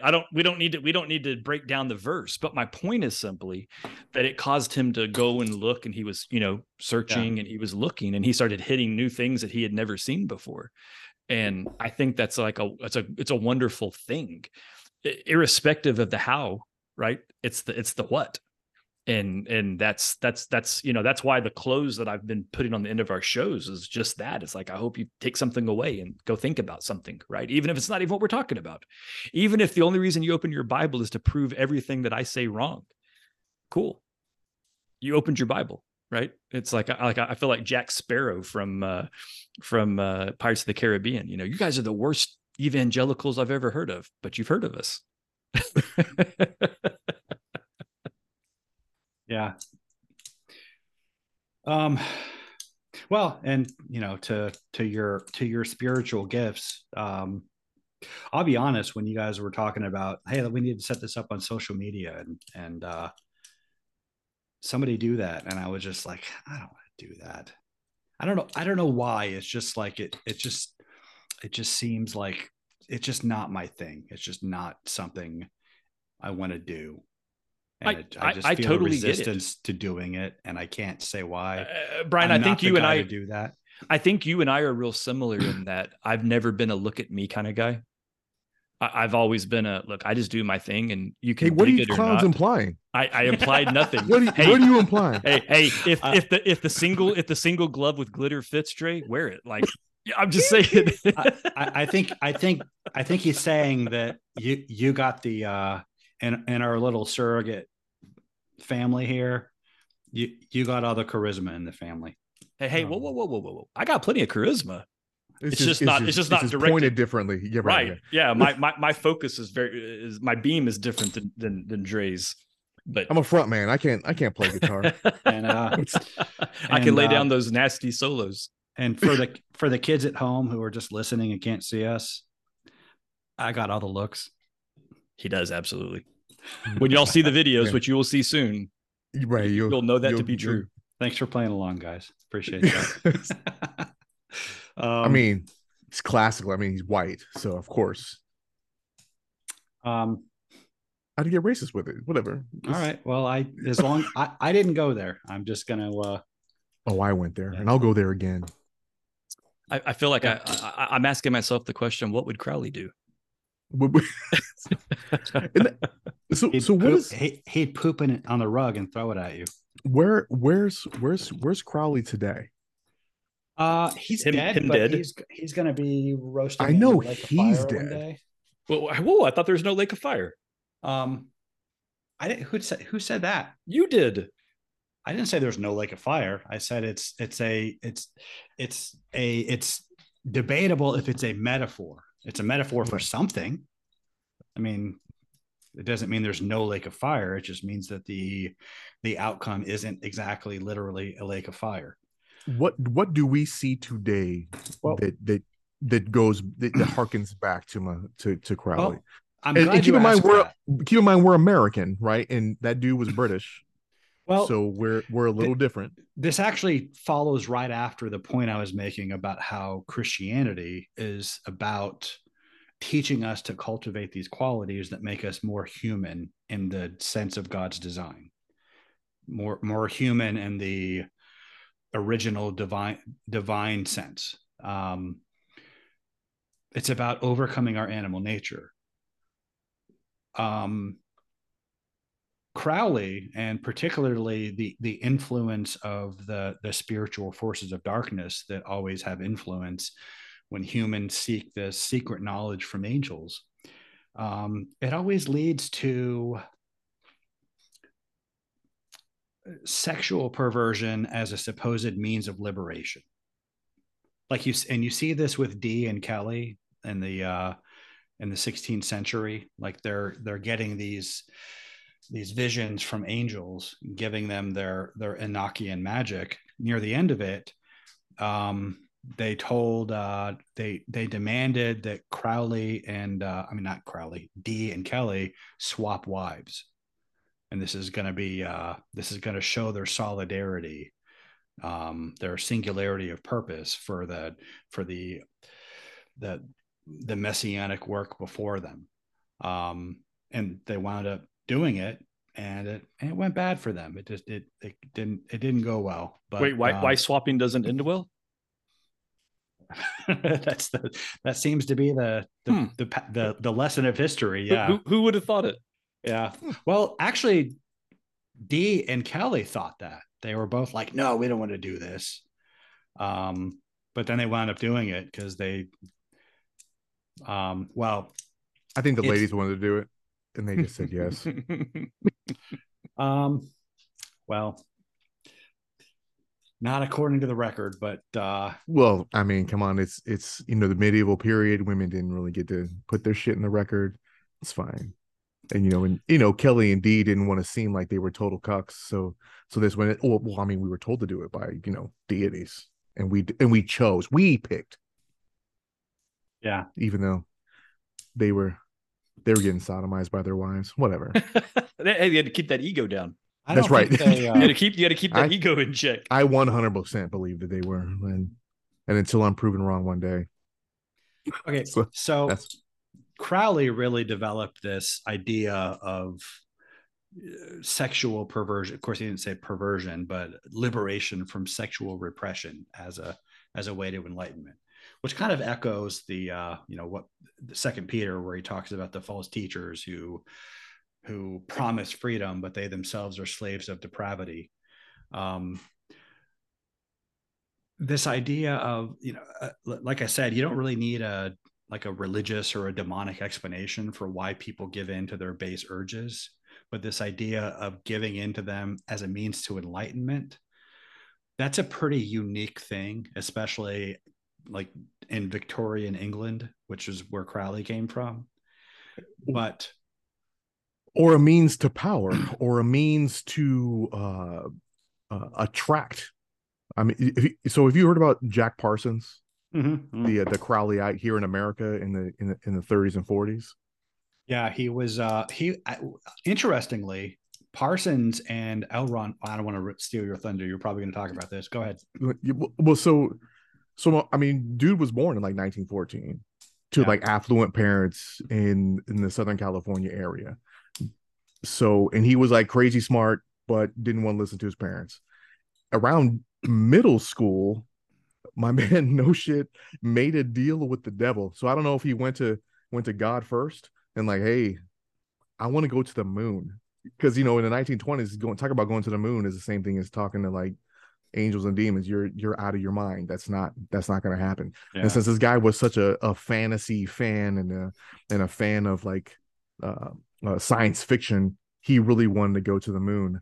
I mean, he couldn't even get his name straight, right? He was born Marvel. Science fiction existed in the 1910, 1920s? It's Yeah. a genuine question. I thought science fiction came about in like the 40s.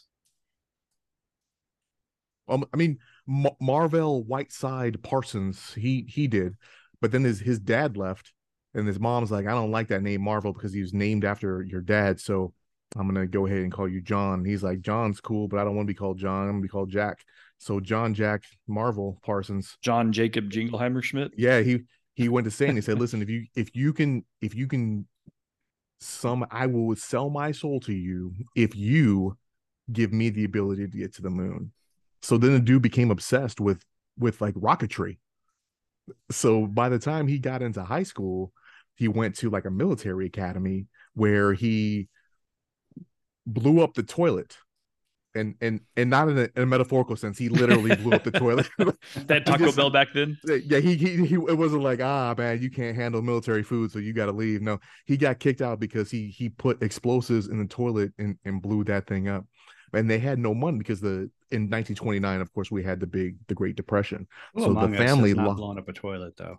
The family lost their fortune, but my man was still smart, and he had to drop out of school, and he really wanted to go to Caltech because at the time the Caltech in Los Angeles was the big rocket, the lab, right? Mm-hmm. And he knew a couple of dudes that went to that school, so he just hung out with them and just blew shit up out in other places out by lakes.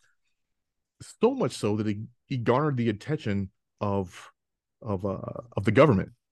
The government's like, I noticed you blow up a lot of shit. How are you doing that? And so much so that he blew that stuff up so often, and the government gave a dime to it and actually formed NASA later. I mean, dude was making collect calls to Werner von Braun. So in all seriousness, though, this is a funny thought experiment, right?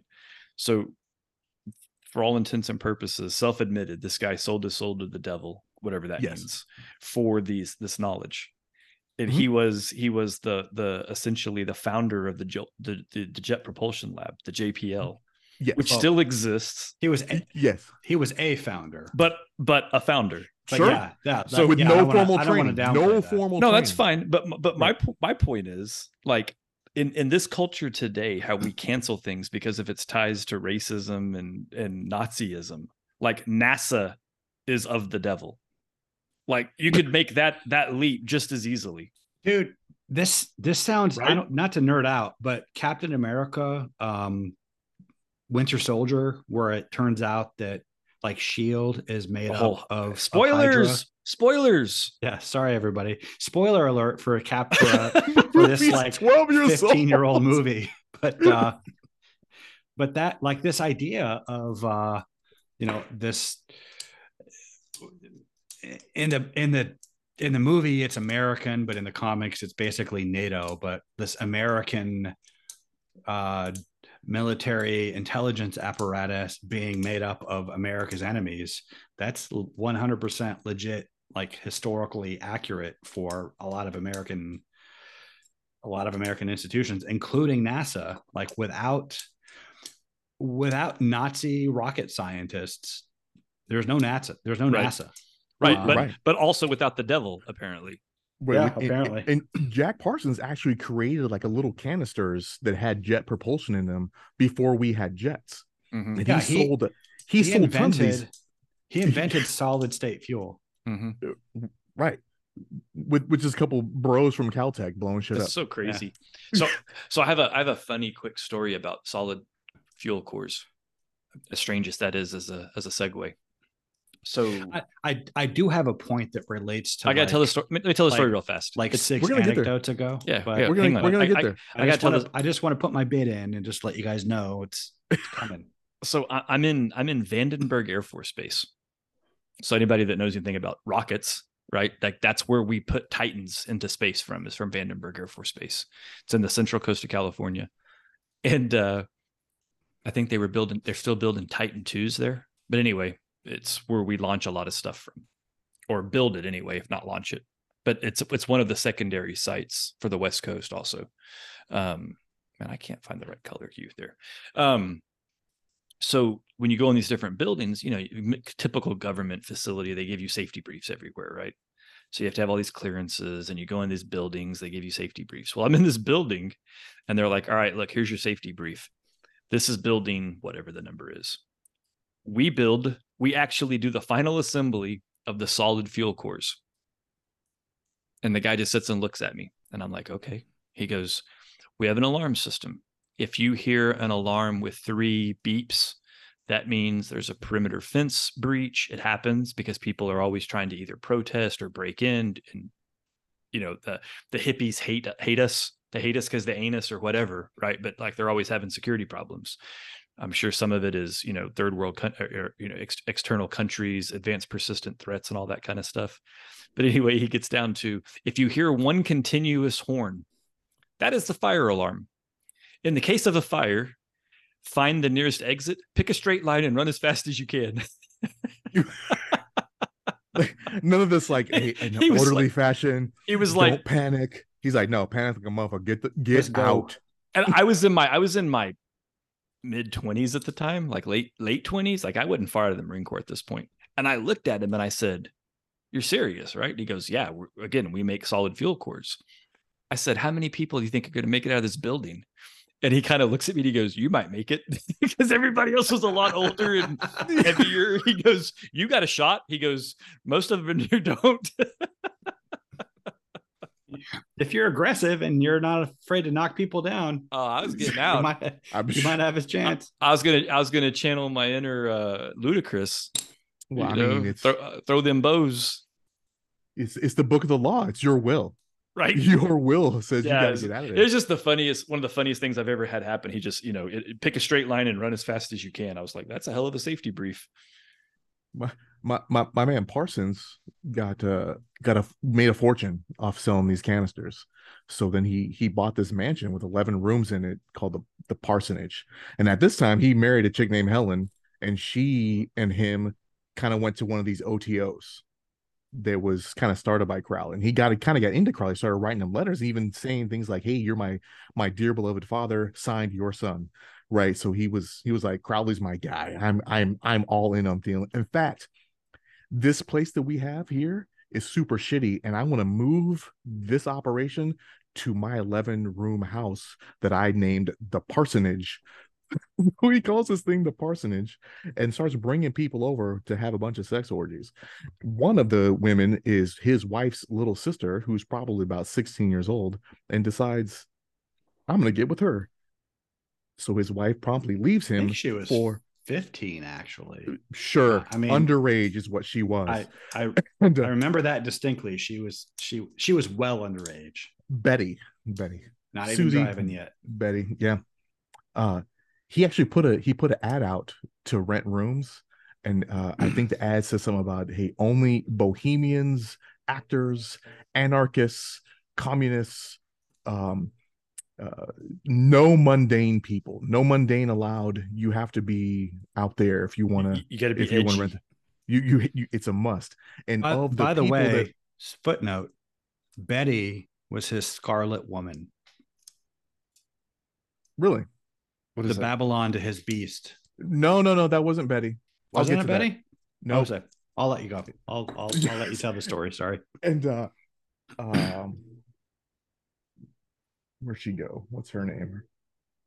Anyway, people that rented rooms, one guy by the name of Fred Gwynn.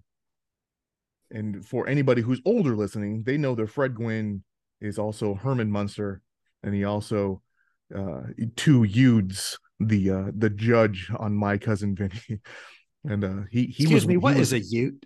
Yeah, son, are you on drugs? And Parsons like, yeah, I'm on lots of drugs. Always. And another guy was on leave in the Navy by the name of L. Ron Hubbard. Yes, you heard that right. L. Ron Hubbard rented a room there, and they decided that they were going to go bring on Babylon, the whore of Babylon, and bring her about. So they were going to do these rituals, and Crowley actually told them no. Like, hey, Jack, can I insert some background here? Yeah, of course. That will make it more meaningful. Crowley's whole thing was he believed he was going to bring about the Aeon of Horus. His view of history that was given to him by, according to him, by his holy guardian angel Awas, and during his visions in Egypt, was the most primitive stage of religion was the Aeon of Isis, which was matriarchal. They worshipped goddesses, and you find this in like the oldest artifacts we have are these from like 20,000 years ago. They're these little fat goddess idols that indicated they worshipped women. They worshipped a mother goddess. The next stage that were thick. They were fat. They were like I said thick. 2 C's thick. My bad. I didn't. Lizzo is beautiful. Brian calls that fat. Actually, there's a woman that lives with me that calls that fat as well. So there's this. The next. Go ahead. Yeah, we gotta have some structure here, man. So we let you talk for like 45 minutes without interrupting you. But it was. And this is the thanks we get. This is my interruption. I know this guy. This is my interruption to Dre, and I'm trying to make it brief, though. I want to just keep the interruptions to a minimum. So the second age is the age of Osiris, which is patriarchal, which is characterized by the Abrahamic god, and the age of Horus is what he calls the age of the crowned and conquering child, whereas patriarchal Abrahamic religion is overthrown, Christianity is bad, sexual repression is bad. And the way to do this, and he had this whole series of visions based on D. and Kelly's Enochian magic. D. and Kelly had these series of rituals called the 30 Aethers that Crowley adapted, and he detailed these visions he had in the desert in Mexico, and then I forget the setting for the second series of vision. It doesn't matter. He had these 30 visions corresponding with the 30 Aethers, which were these rituals he performed, in which Babylon, spelled Babalon, the Scarlet Woman, this goddess of adultery and depravity and debauchery, she's going to birth Horus, the Messiah of the new Aeon, the crowned and conquering child, and this age will be characterized by every individual exerting their true will, casting off all sexual repression. This mentality of the world conforming to you instead of the other way around, which is the antithesis of all ancient religion in its basic premise. And so when we talk about how Jack Parsons and L. Ron Hubbard were trying to conjure Babylon. They wanted to bring her into existence by doing these rituals out there in near it was a lake somewhere in Los Angeles that was dammed up. So they found a like clearing. They also blew stuff up there, and then they did these rituals to bring on Babylon.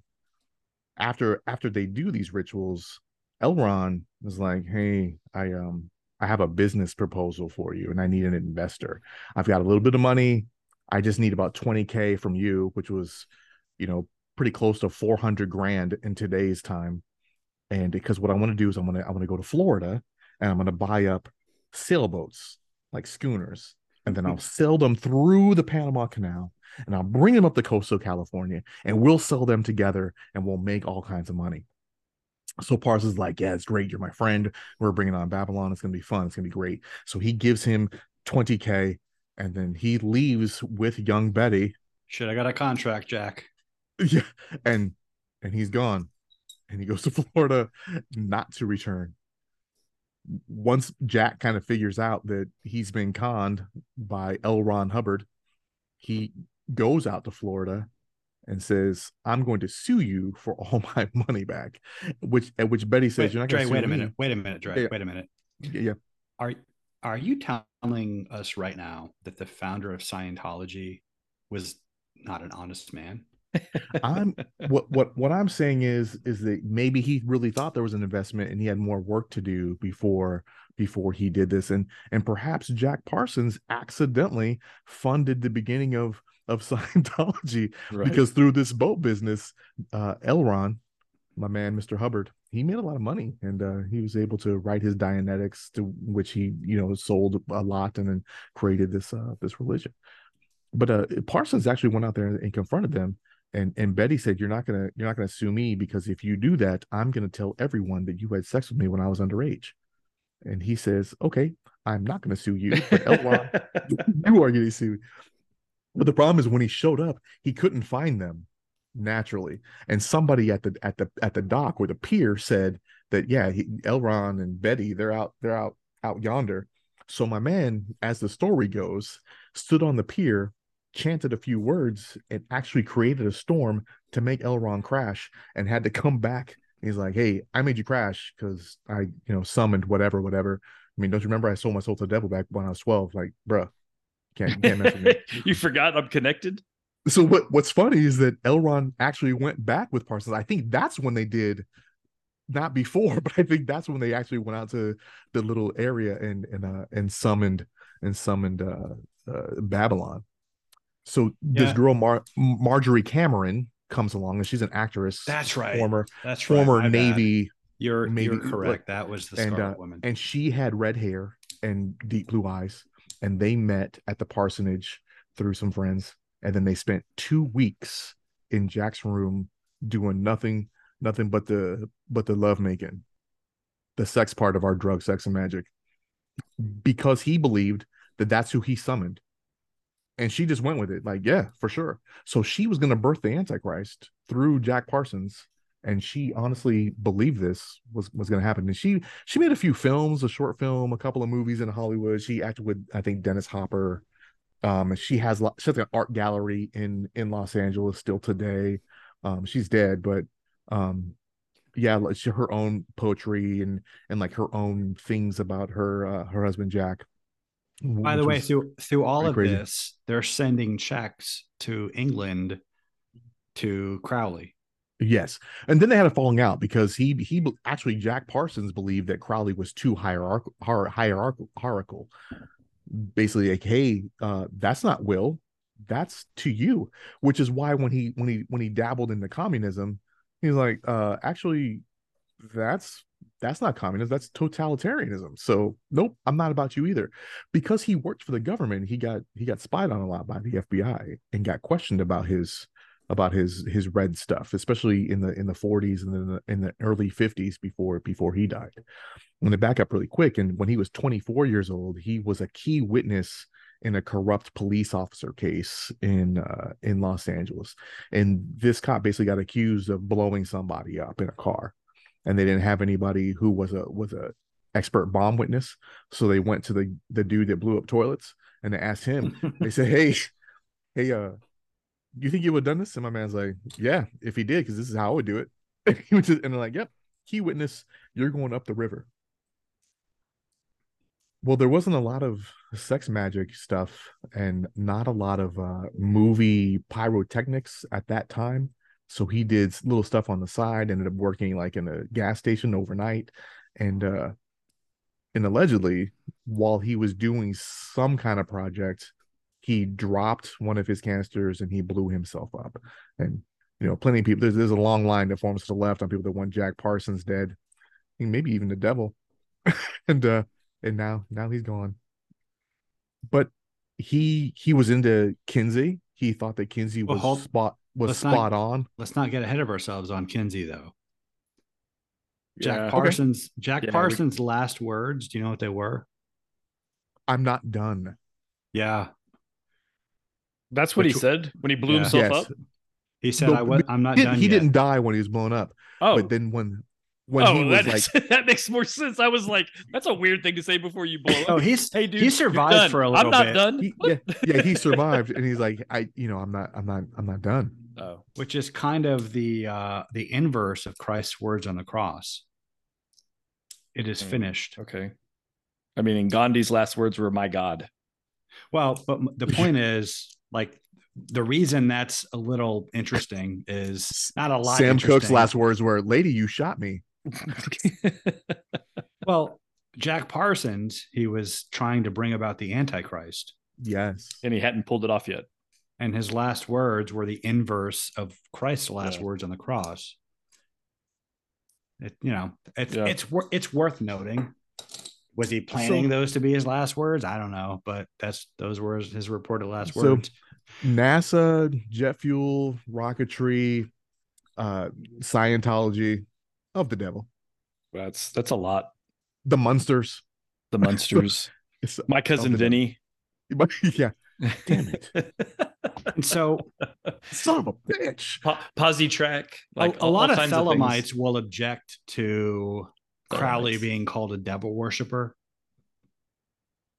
And that's fine, because Parsons didn't necessarily worship the devil more than he just said made a business transaction. He made a transaction, and then he became rich and squandered it all on drugs and magic and sex. Well, Crowley in Scientology believed in. He didn't really squander it. I mean, he got what's the word I'm looking for? Cucked, duped, ripped off, scammed. Hornswoggled. Sure. Yeah, he got scammed. Maybe the new conspiracy is L. Ron Hubbard killed him. That's what. So Crowley believed. Hopefully, Tom Cruise doesn't come and kick my ass. That's what. He's only this tall. I mean, have you seen his movies? I have. Yeah, and he sold his soul to the devil, clearly. Because I mean, he might have. He might have. You know what I'm saying? He got a lot for it, though. I mean, he did. He makes good movies. As devil deals go, Tom Cruise seems to have done better than most. I hope he gets it back. I hope it's just like in Hawk and he can like get it out. I like Tom Cruise. Hawk. The devil runs a pawn shop. Yeah. You got a ticket. You're like, hey, want my soul? Oh, I made all this money for you, dog. Just help me back out with my soul. But you know what's really a common thread with these clowns is to look at all these things that Jack Parsons is tied to, and he actually gets no credit for any of it, and he died a major loser. The dude's a loser. Like, I mean, he did all this stuff. It makes you wonder, like, was Nikolai Tesla in the same world? I mean, similar ending, right? For somebody who was like essentially an alien. I think Tesla was from the future and we're just trying to get back. I mean, that's entirely possible. But so Crowley worshipped. He claimed that there was a sort of trinity of gods that he worshipped. Nuit sounds familiar. Nuit, who is infinite space, Hadit, who is an infinitesimal point, and Connor Hewitt or something like that, who is the amalgamation of the two, who he identified with the Egyptian god Set, Horus, and Satan, and this was the crowned and conquering child of his new aeon. So Crowley was in fact a devil worshiper, according to Crowley. For sure. He just kind of rearranged the cosmology and the narrative around it to cast Jesus as the villain. But so my point about how Christianity is supposed to be about mentoring you in participation in the divine nature and becoming fully human and taking command of your appetites and instincts and subjugating them to your reason and your own will in service to God. It's supposed to empower you. It's supposed to raise you above your animal nature. Crowley's whole thing was giving into it, is making that is, your sexual impulse is absolute as part of your true will. You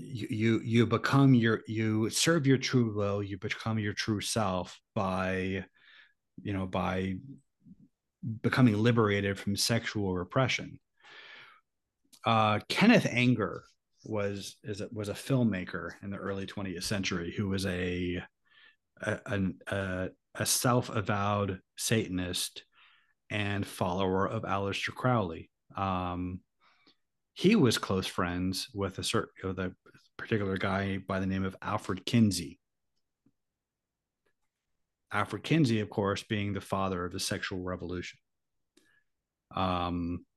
Published a bunch of quote unquote scientific studies about human sexual proclivities, sexual practices.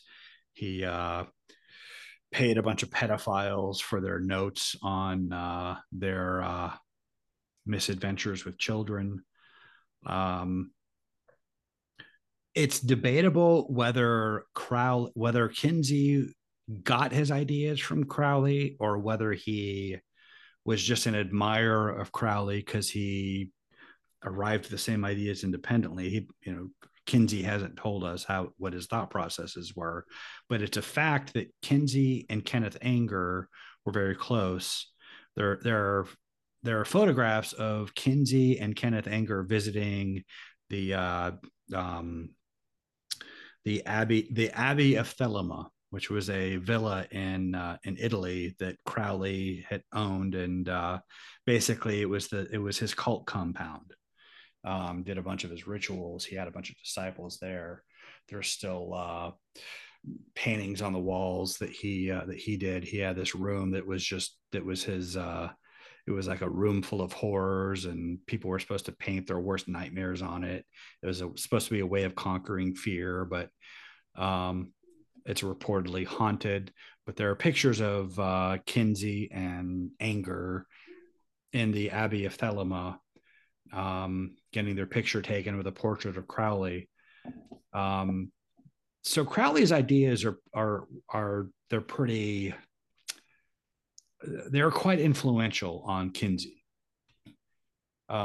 Kinsey, and of course, Kinsey is hugely influential on our current culture. I mean, all of our ideas, the LGBTQ ideology about gender, right, gender identity. Yeah. Like a lot of Crowley's ideas, like if you're influenced by LGBTQ ideology and you go back and read Crowley's ideas, they're you barely notice them because they're so boring against the backdrop of our current culture. We kind of fail to realize how starkly they contrast against anything that came before. Who was the other guy with Kinsey? The John Money. Yeah. I haven't been able to find a connection between Money and Crowley. Well, it's through Kinsey. Yeah, there are definitely connections from Kinsey to Money. Yeah, I mean, it's 6 degrees of separation from Kevin Bacon kind of thing, right? I mean, that's essentially this game that we can play with evil and immorality. It feels like, I mean, based on what we just talked about tonight, 6 degrees could get you directly to the Nephilim, right? You can go from like fallen angels to and it really is gender ideology. It really is pretty remarkable how directly all this connects back to Genesis 6 and 11. Like I said, the whole thing, it's like an M Night Shyamalan movie where it really is. Like it's actually kind of wild. And it one step back from you're saying Genesis 6, but I'm saying Genesis like 1-2, right? Like the fall, because 6 doesn't happen without the fall.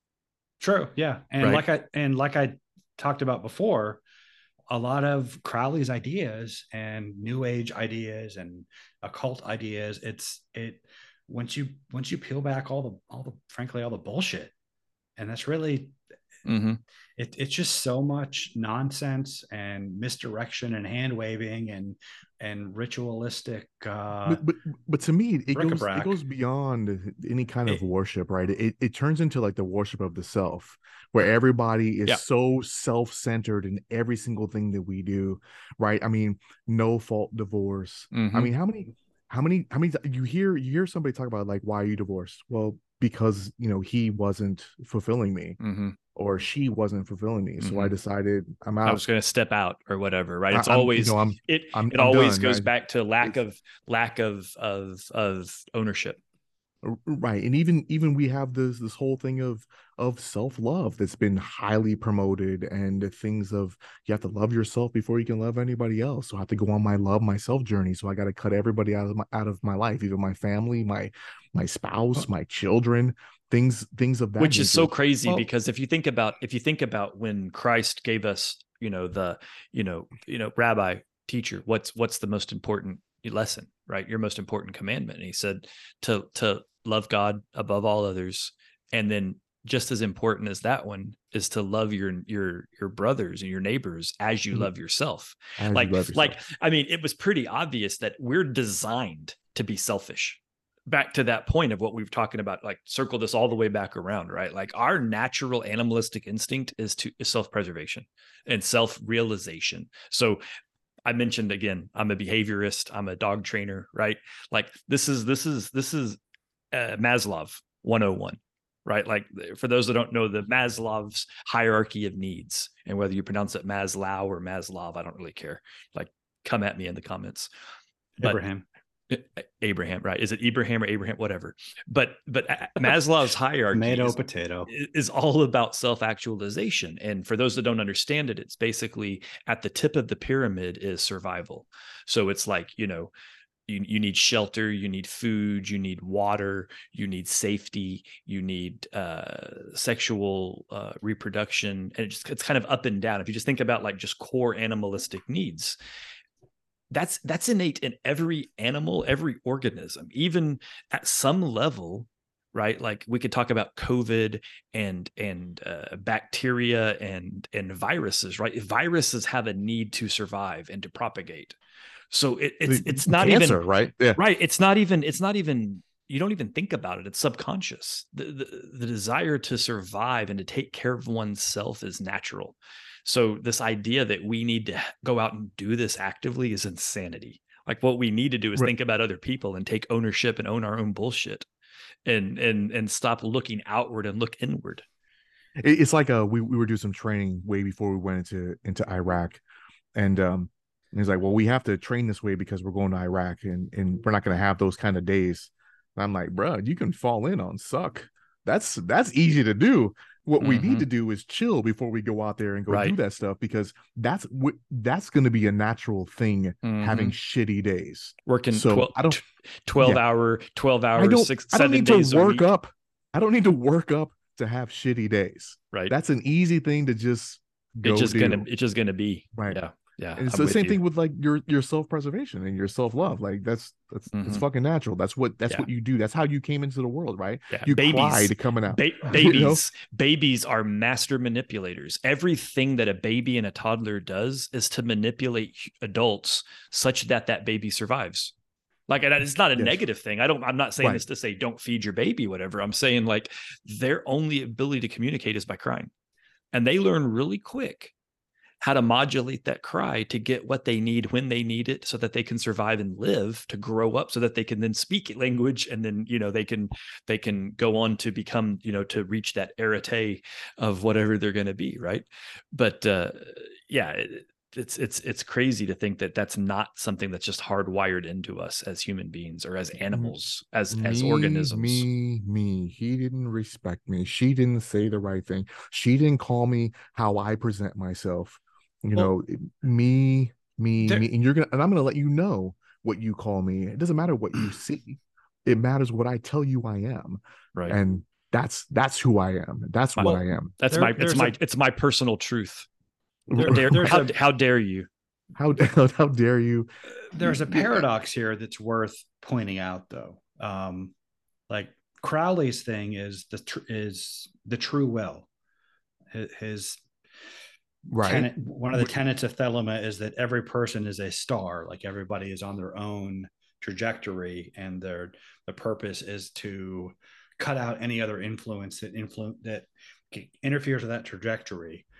But at the same time, the outcome of all of his magic, his consciousness alteration, is the destruction of the ego, is the abolition of individual identity. Matt's laughing right now. Well, I'm laughing because of how Crowley went about reducing his ego. That's what made me laugh. Yeah, most of this Strap it on, baby. Most of this is from people traveling to the Far East and getting all of these occult secrets from gurus and Tibetan masters, which is basically from Sherpas. Yeah. And like a lot of this knowledge that we take for granted today, because we have Wikipedia, they had to physically travel to Tibet and India to get this stuff. So it wasn't as well known. It wasn't as thoroughly analyzed as we have the benefit of doing now. But he's got these two extremes that he teaches simultaneously between the true will and the self-actualization and the abolition of ego, right?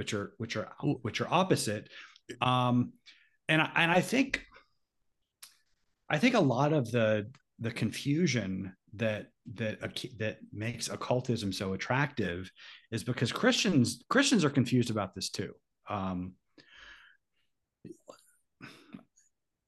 I don't think this whole, like, the idea of you have to love yourself before you can love other people, I don't think that's so crazy. I actually think that's the basis of Christian morality. It gets into like when you fly and when the masks fall and they say, put your own mask on first. So yeah, you have to be there, right? You have to be existent. You have to be stable, but that's not, I mean, the idea of loving yourself doesn't mean like exalt yourself and put yourself out in front of everyone. It just means take care of yourself. There's a difference, and I think that's part of right. That's part of the problem. Let me explain what I mean here.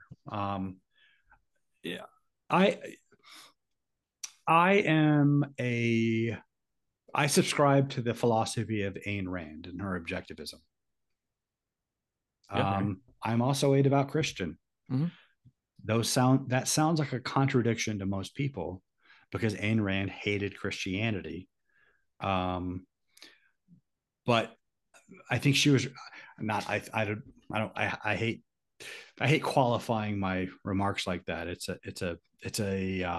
Then stop and get to the point. Well, it's a tick that everybody kind of has, but I don't think I will. She was responding to a misunderstanding of Christianity, a common misunderstanding. And C.S. Lewis kind of talks about this, about how we think of Christian morality, we think of good and evil in terms of being selfless versus selfish.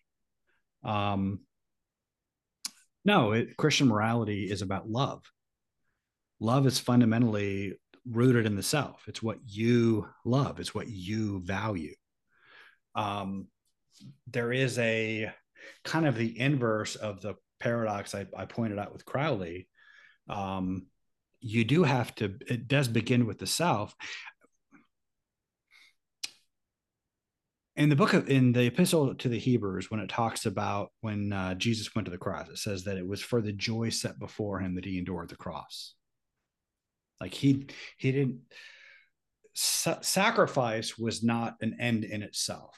He sacrificed to get something in return that he valued more than what he sacrificed. Mm-hmm. That's what all sacrifice is. That's what all love is. If there wasn't, it would be nihilistic. Yeah, right. Exactly. That's exactly the point. We often talk about, good and evil in terms of selfishness versus selflessness, as if negating the self is an end in itself, when that's not the case.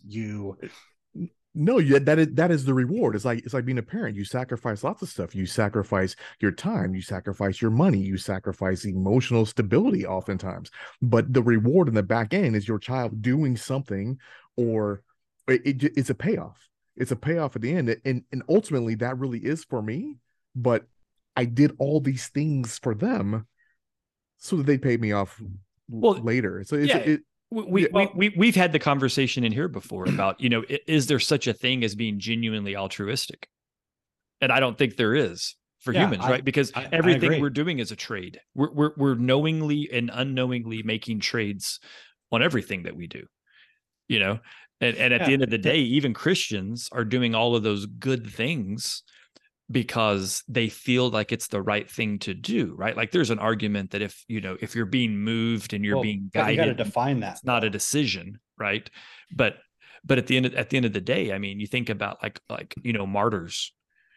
A martyr didn't decide. He didn't wake up one day and go, "It's a good day to die. I think I'm going to go see if I can get my head chopped off today." Like that wasn't their plan when they woke up, right? It was just they couldn't. They had to, have that resolute, decision to dig their heels in and say, "I'm not going to recant this, or I'm not going to say the things you want me to say, or not say the things you don't want me to say." And they said, "Well, if you do or don't, we're going to kill you." And they were like, "I mean, that's what it has to be, because I got to do what I got to do." But it wasn't like any of the martyrs just decided to go get martyred. Like that's insanity. Yeah, except for those ones that stay at work until like 9 o'clock at night. Well, so amongst the three of us, right? So like I had a colonel, full bird Colonel Mike Howard, super cool guy. He'll ever hear this, I don't know, but Colonel Howard, what's up? He had inside scoop that told us that the reason that Chesty Puller never got a Medal of Honor is because Headquarters Marine Corps knew he was trying to get one. And he kept putting his men into bad places, and the headquarters was like, man, "Chesty, knock it off." And he was like, "Nah, kill my love of Chesty, man." And they were like, every time he sent another one up, they were like, "Here's another Davy Cross, knock it off." And he was like looking for fights to get into so that he could try to win his Medal of Honor. And that's one of those things, man. I mean, again, this is lore, but this was told to me by a full bird colonel. So, and he's a historian like nobody's business. So kind of a cool dude. Funny anecdote. His last name is Howard. Well, screw you, Chesty Puller, wherever you are. Whoa. Whoa. Now that I know that. So there was this guy. Look on Drake's face right now. So for the kids at home in boot camp, before we hit the rack every night, we say, "Good night, Chesty Puller," wherever you are, because he's like the Marine Corps Santa Claus. Like he really is. The Marine Corps Santa Claus. If you're good, when you wake up, Chesty will leave presents in your boots. Yeah, you get the if you're good, you get the good MREs. Right. If you're bad, you get the vegetarian omelet. Yikes. Five fingers of death. So Matt just destroyed, you just basically told us Santa Claus was a murderous bastard. Hey, we're peeling the covers back on everything. No stone unturned. Yeah. So do you guys happen to remember the 2015 Super Bowl performance of Katy Perry? Ish, yeah. It's with the sharks and stuff, right? The shark outfit, yeah. No, she was in a like a flaming red dress riding. She changed outfits like 14 times. Yeah. Okay. The shark thing was there also, but yeah. Okay. Well, the part I'm remembering specifically is her on a big flaming red dress, riding a lion. Because she had the heart of a lion, or the eye of a tiger, or eye of a lion, or whatever. What was she singing? That's the song. Well, that's the song. Okay. By the way, I love the irony of Brian correcting and teaching me and Dre about sports ball things. I know. No, the Super Bowl. I saw it on YouTube. Just the halftime. I don't know who played or why. I did see it on YouTube. Anyway, carry on. If you go back and watch it, well, I don't recommend anybody go back. I don't recommend anybody read Crowley's Vision in the Voice, where he details the 38ers, where he saw these visions. But if you happen to have watched that, or if you ever do, if you happen to have read that, and then you go watch Katy Perry's performance, it's full of imagery from that. Like she is full on doing a reenactment of Crowley and Ritual. Oh, now I got to go watch it. It makes me wonder if she knew that, or if it's just something that's just out there. Choreographers and somebody knew that. Because Hollywood just has this thing now. This entertainment is just chock full of these things, which we see get even more and more all the time. Like my man Sam Smith in the latest Balenciaga and all that kind of Bruh. stuff. Oh yeah, definitely. the fuck. And yeah, you know, I don't know how somebody was. It was so specific. Like it's very obviously whoever designed that was familiar with Crowley, Right. was reenacting it. And you might remember in the early to mid aughts when you were hearing all kinds of stuff about how Britney Spears and Madonna and other celebrities were huge into Kabbalah. Right. Yeah. Madonna, I don't remember Britney, but Britney's Madonna big crazy. Time. Yeah. Madonna still is, from what I know. Right. But and Kabbalah isn't so bad, but it's interesting anyway. Well, and there are ideas in Kabbalah that you find like in the Bible, like the Gematria for one thing. That's a huge. Kabbalah is a development of that. Like it didn't originate in Kabbalah, but that's a tributary to Kabbalah. You find in the book of Matthew. Then there was that fat dude in the WWF. I don't know what you're referring Kamala, to. It was Kamala. Yeah. Okay. But occultism, my point is occultism is a major, it shows up all over the place in pop culture, and you don't recognize, if you're familiar with these concepts, you see it everywhere. I don't know. Yeah, I can't unsee it now all the time. Yeah, all exactly. The time. I don't know how seriously Katy Perry takes it. I don't know if she just thought it would be a cool thing to do a dance routine to, or if she's really considers herself an adept in Crowley and Thelemic magic. But it is out there. It is a huge influence. And the more you're familiar with it, the more you see it. LGBTQ ideology is, Crowley would be thrilled about that. It's full of his ideas. This whole idea of Brian, there's a movie called Katy Perry, the Super Bowl, and Satan. Oh yeah, bruh, nice. Oh, let's review it. The top 3 cast members are Russell Brand, Aleister Crowley, and Missy Elliott. Aleister Crowley shows up. Special guests: Lenny Kravitz, David Letterman, and Ryan Seacrest. I think Seacrest was hosting. Link will be in the description. I'm totally watching that, and we're going to review it. But after you guys watch Nefarious, Russell Brand was married to Katy Perry, right, and which is why he's in. And now he's like red pilled and woke. He's like awake, not woke. Yeah. He's awake. Yeah. I think he's out of his mind still. No, I don't. That dude is all there. Well, he opens the opening to his podcast sounds very much like he wants to start a cult. I mean, he might, but he if you can look past that, he's actually turned into a pretty decent journalist. I mean, and he's maybe the most American of anybody I've ever heard talk about freedom and freedom of speech and anti-government establishment.